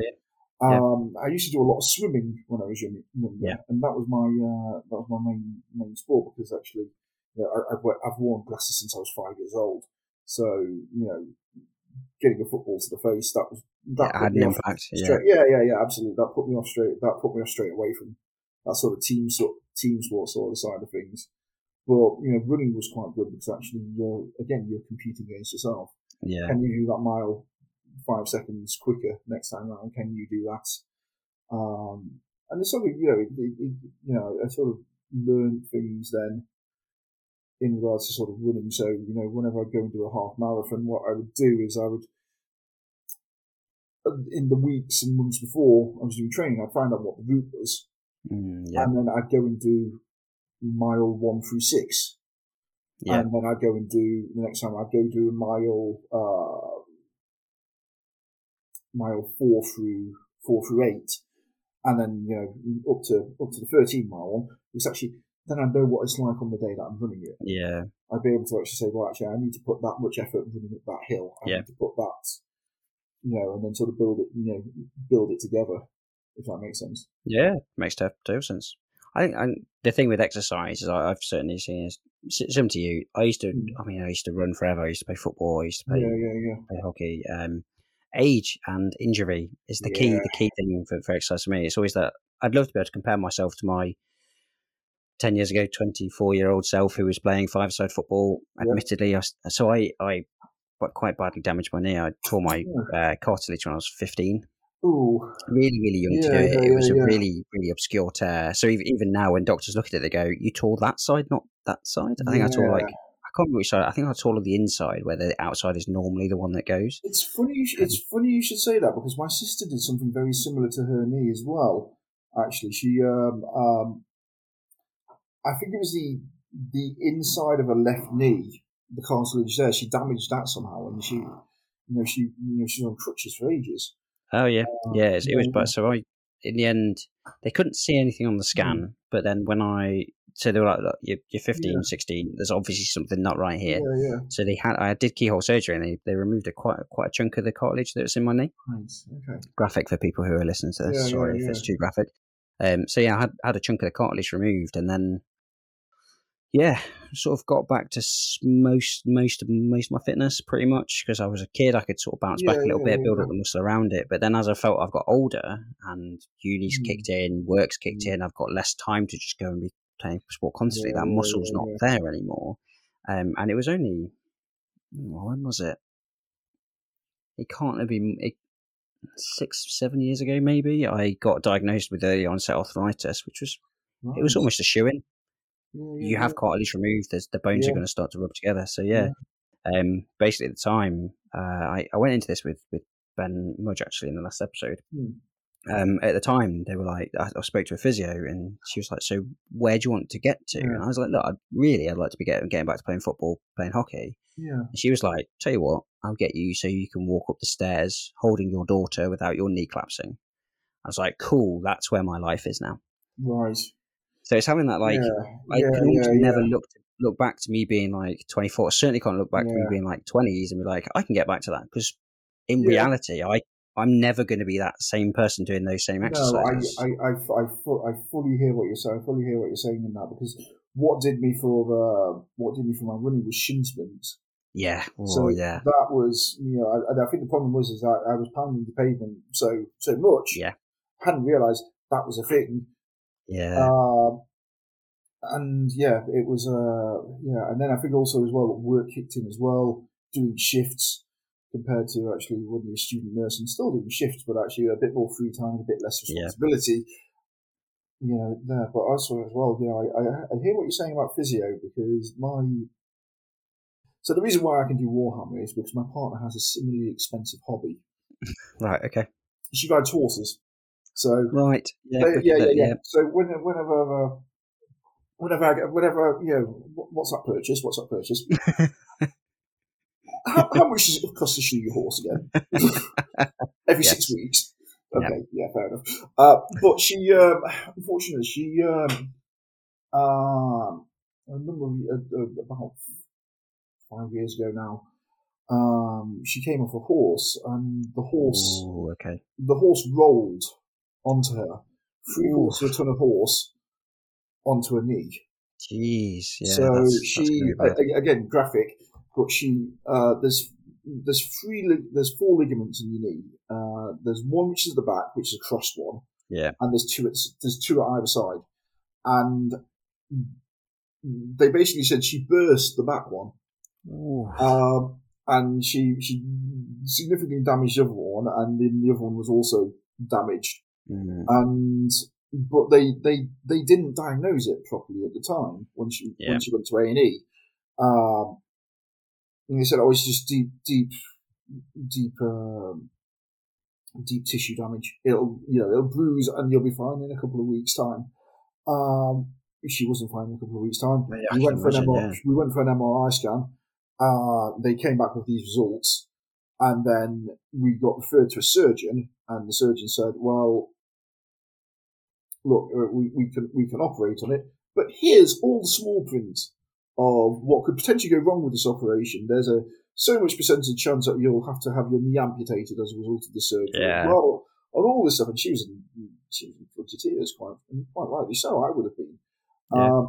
But then he said, "Well, the alternative is you can go and have physio," and she's back riding horses again. Yeah. So it does. Oh, definitely. There's definitely not, because I mean, when I got diagnosed, I spoke to a surgeon then with molar onset arthritis, and he's like, "Look, I can go in, I can clean it up. It might help, it might not." And I was like, "Cool. I'm not going to have somebody go into my knee for what might be no reason. I'll go and do physio."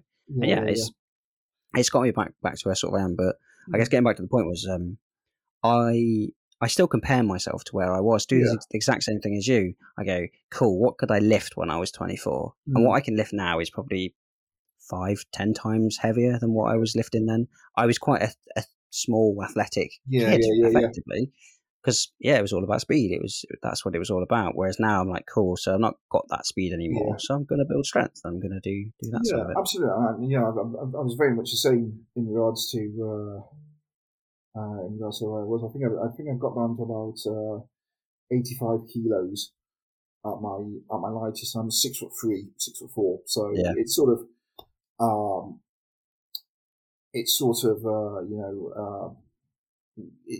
I looked quite gangly, quite frankly. Whereas now, because I'm about 123 kilos, I've got about 40 kilos more than me, and people say, "Oh, you don't look fat," but I can definitely compare myself to where I was 10, 14 years ago and say, well, actually, in comparison, I am.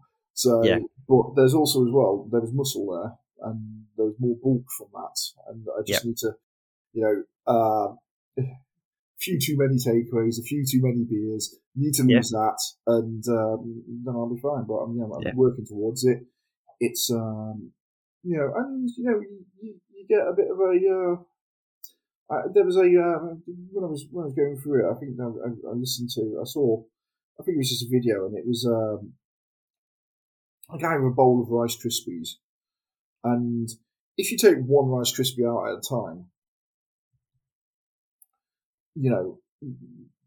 that is, it's going to take a long time. But actually, once you've taken 150 Rice Krispies out, there's less there. So you just have to think, every time I go to the gym, every time I burn 500 calories or what have you, that's a Rice Krispie which is coming out of the bowl. And small gains, absolutely. And I was able to build up my strength and build up my stamina again over this time which I took from work. And I feel more positive for it, and I'm lighter now than I have been in a good 6 or 7 years. So well done. Thanks very much. How's your gym journey going?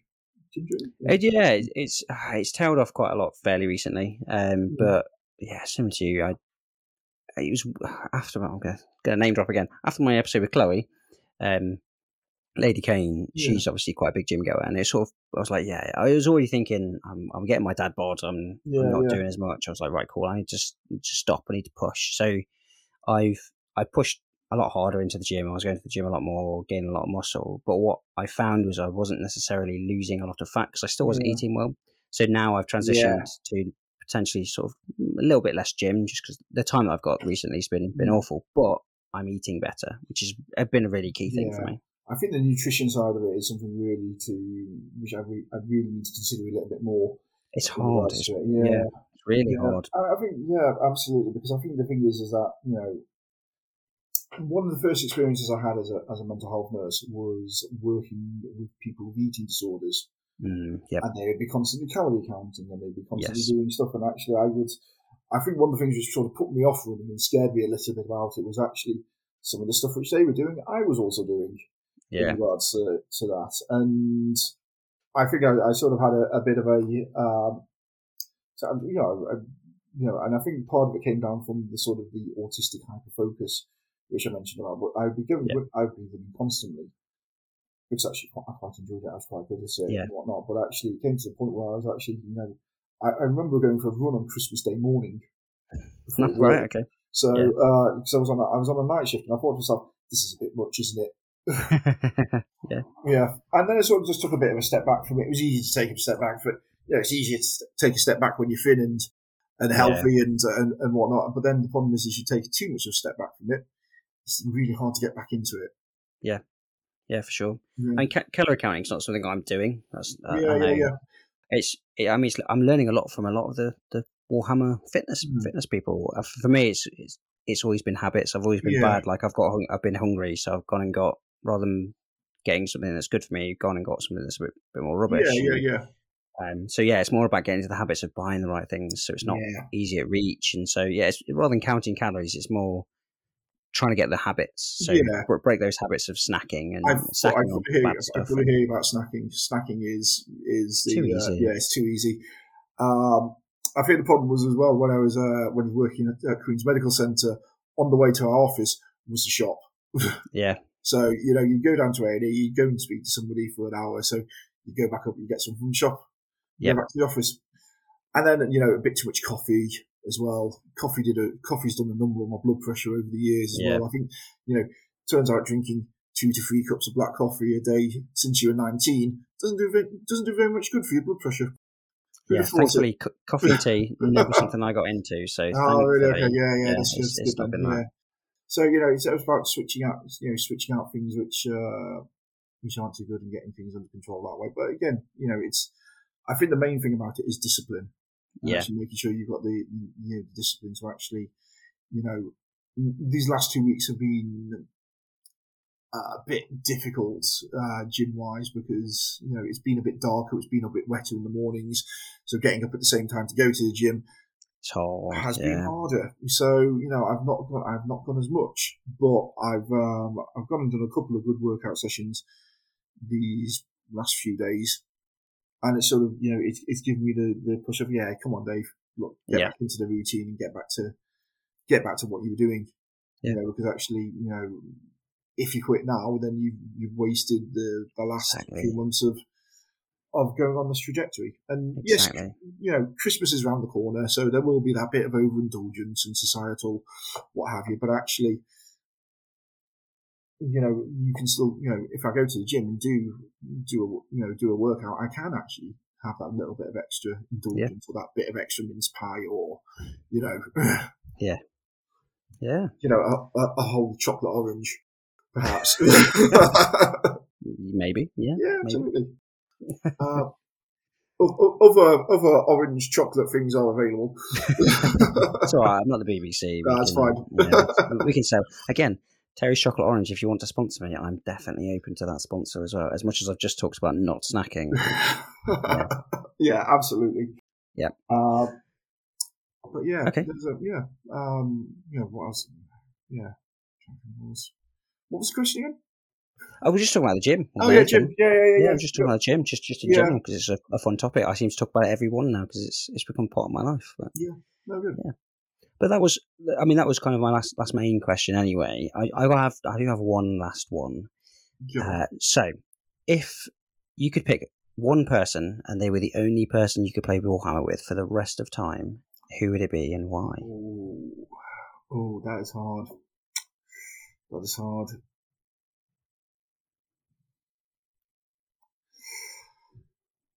So he's not on Instagram, but I think it would have to be my friend Jack. So I met him at uni. Same age as me, a couple of months younger. Similar size, similar build, similar attitudes. He's an engineer by trade. works at the University of Nottingham. He's a doctor there, so proper doctor, not an honorific doctor, as he likes as he likes to say. But yeah, he's he pushes me. He's a great strategist. He does every now and then chase the meta. Someone has to. But yeah, someone has to. But the amount of games which I've had with him over the years, it would probably definitely have to be him, because we it's an interesting one, because I mentioned it sort of earlier about when I came over to Nottingham. I met my friend Rob, and we went to Warhammer World. Now, I met Jack through going to Warhammer World, but and then when I started at my first nursing job, he came on a night out with us, and it was for my birthday, and I was out with some colleagues. And he almost went home because he almost didn't come out. He almost didn't stay out because he went to Wetherspoons first, and then he almost choked on a steak sandwich. Okay. But he braved out, and he came out, and he met his partner through that night out. Oh, nice. And then I met my partner through him. Oh, so cool. Nice.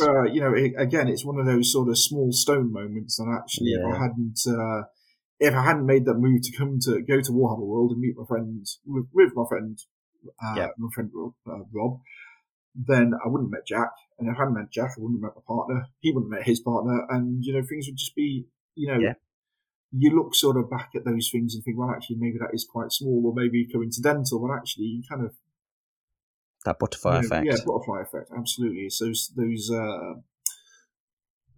small stones causing avalanches. Yeah. And I'm again sort of tying that back into the charity stuff which I'm doing. I think so again, those small stones, and people just saying, yeah, I'll come and do that, or I'll come and do that, or I'll come and contribute. That can make those big changes. Yeah, absolutely. Well, that was it. That was my last question. No, thank you so much. Thank you so much for coming on. That's not a problem. Thank you for inviting me on, Ben. It's quite right. Like you said, let me chat to you for the last. Yeah, no, it's always a pleasure to chat Warhammer. So yeah, it's been a great chat. If you are up in Nottingham at any time, give me a shout. More than happy to. I live 15 minutes away from Warhammer World, so if you want to come and have, if you're in the area, drop me a line. I'll come buy you a drink, and we'll just have a bit of a chat. Yeah, that sounds great to me. Yeah, and anyone that's listening, I will say, obviously, you can go and find Dave. So Davehammer40k, that's your Instagram, and then obviously you've got the sort of the charity or the night charity one, which was ik.cruk.24. Yep, that's the one. Yep. So obviously, everyone definitely go and check those out. It's really, really sort of nice to sort of see the progression of both of the projects we talked about today, be it the Imperial Knights, but also the Seraphon project. Love me a good lizard man. So yeah, it's really fun to see that.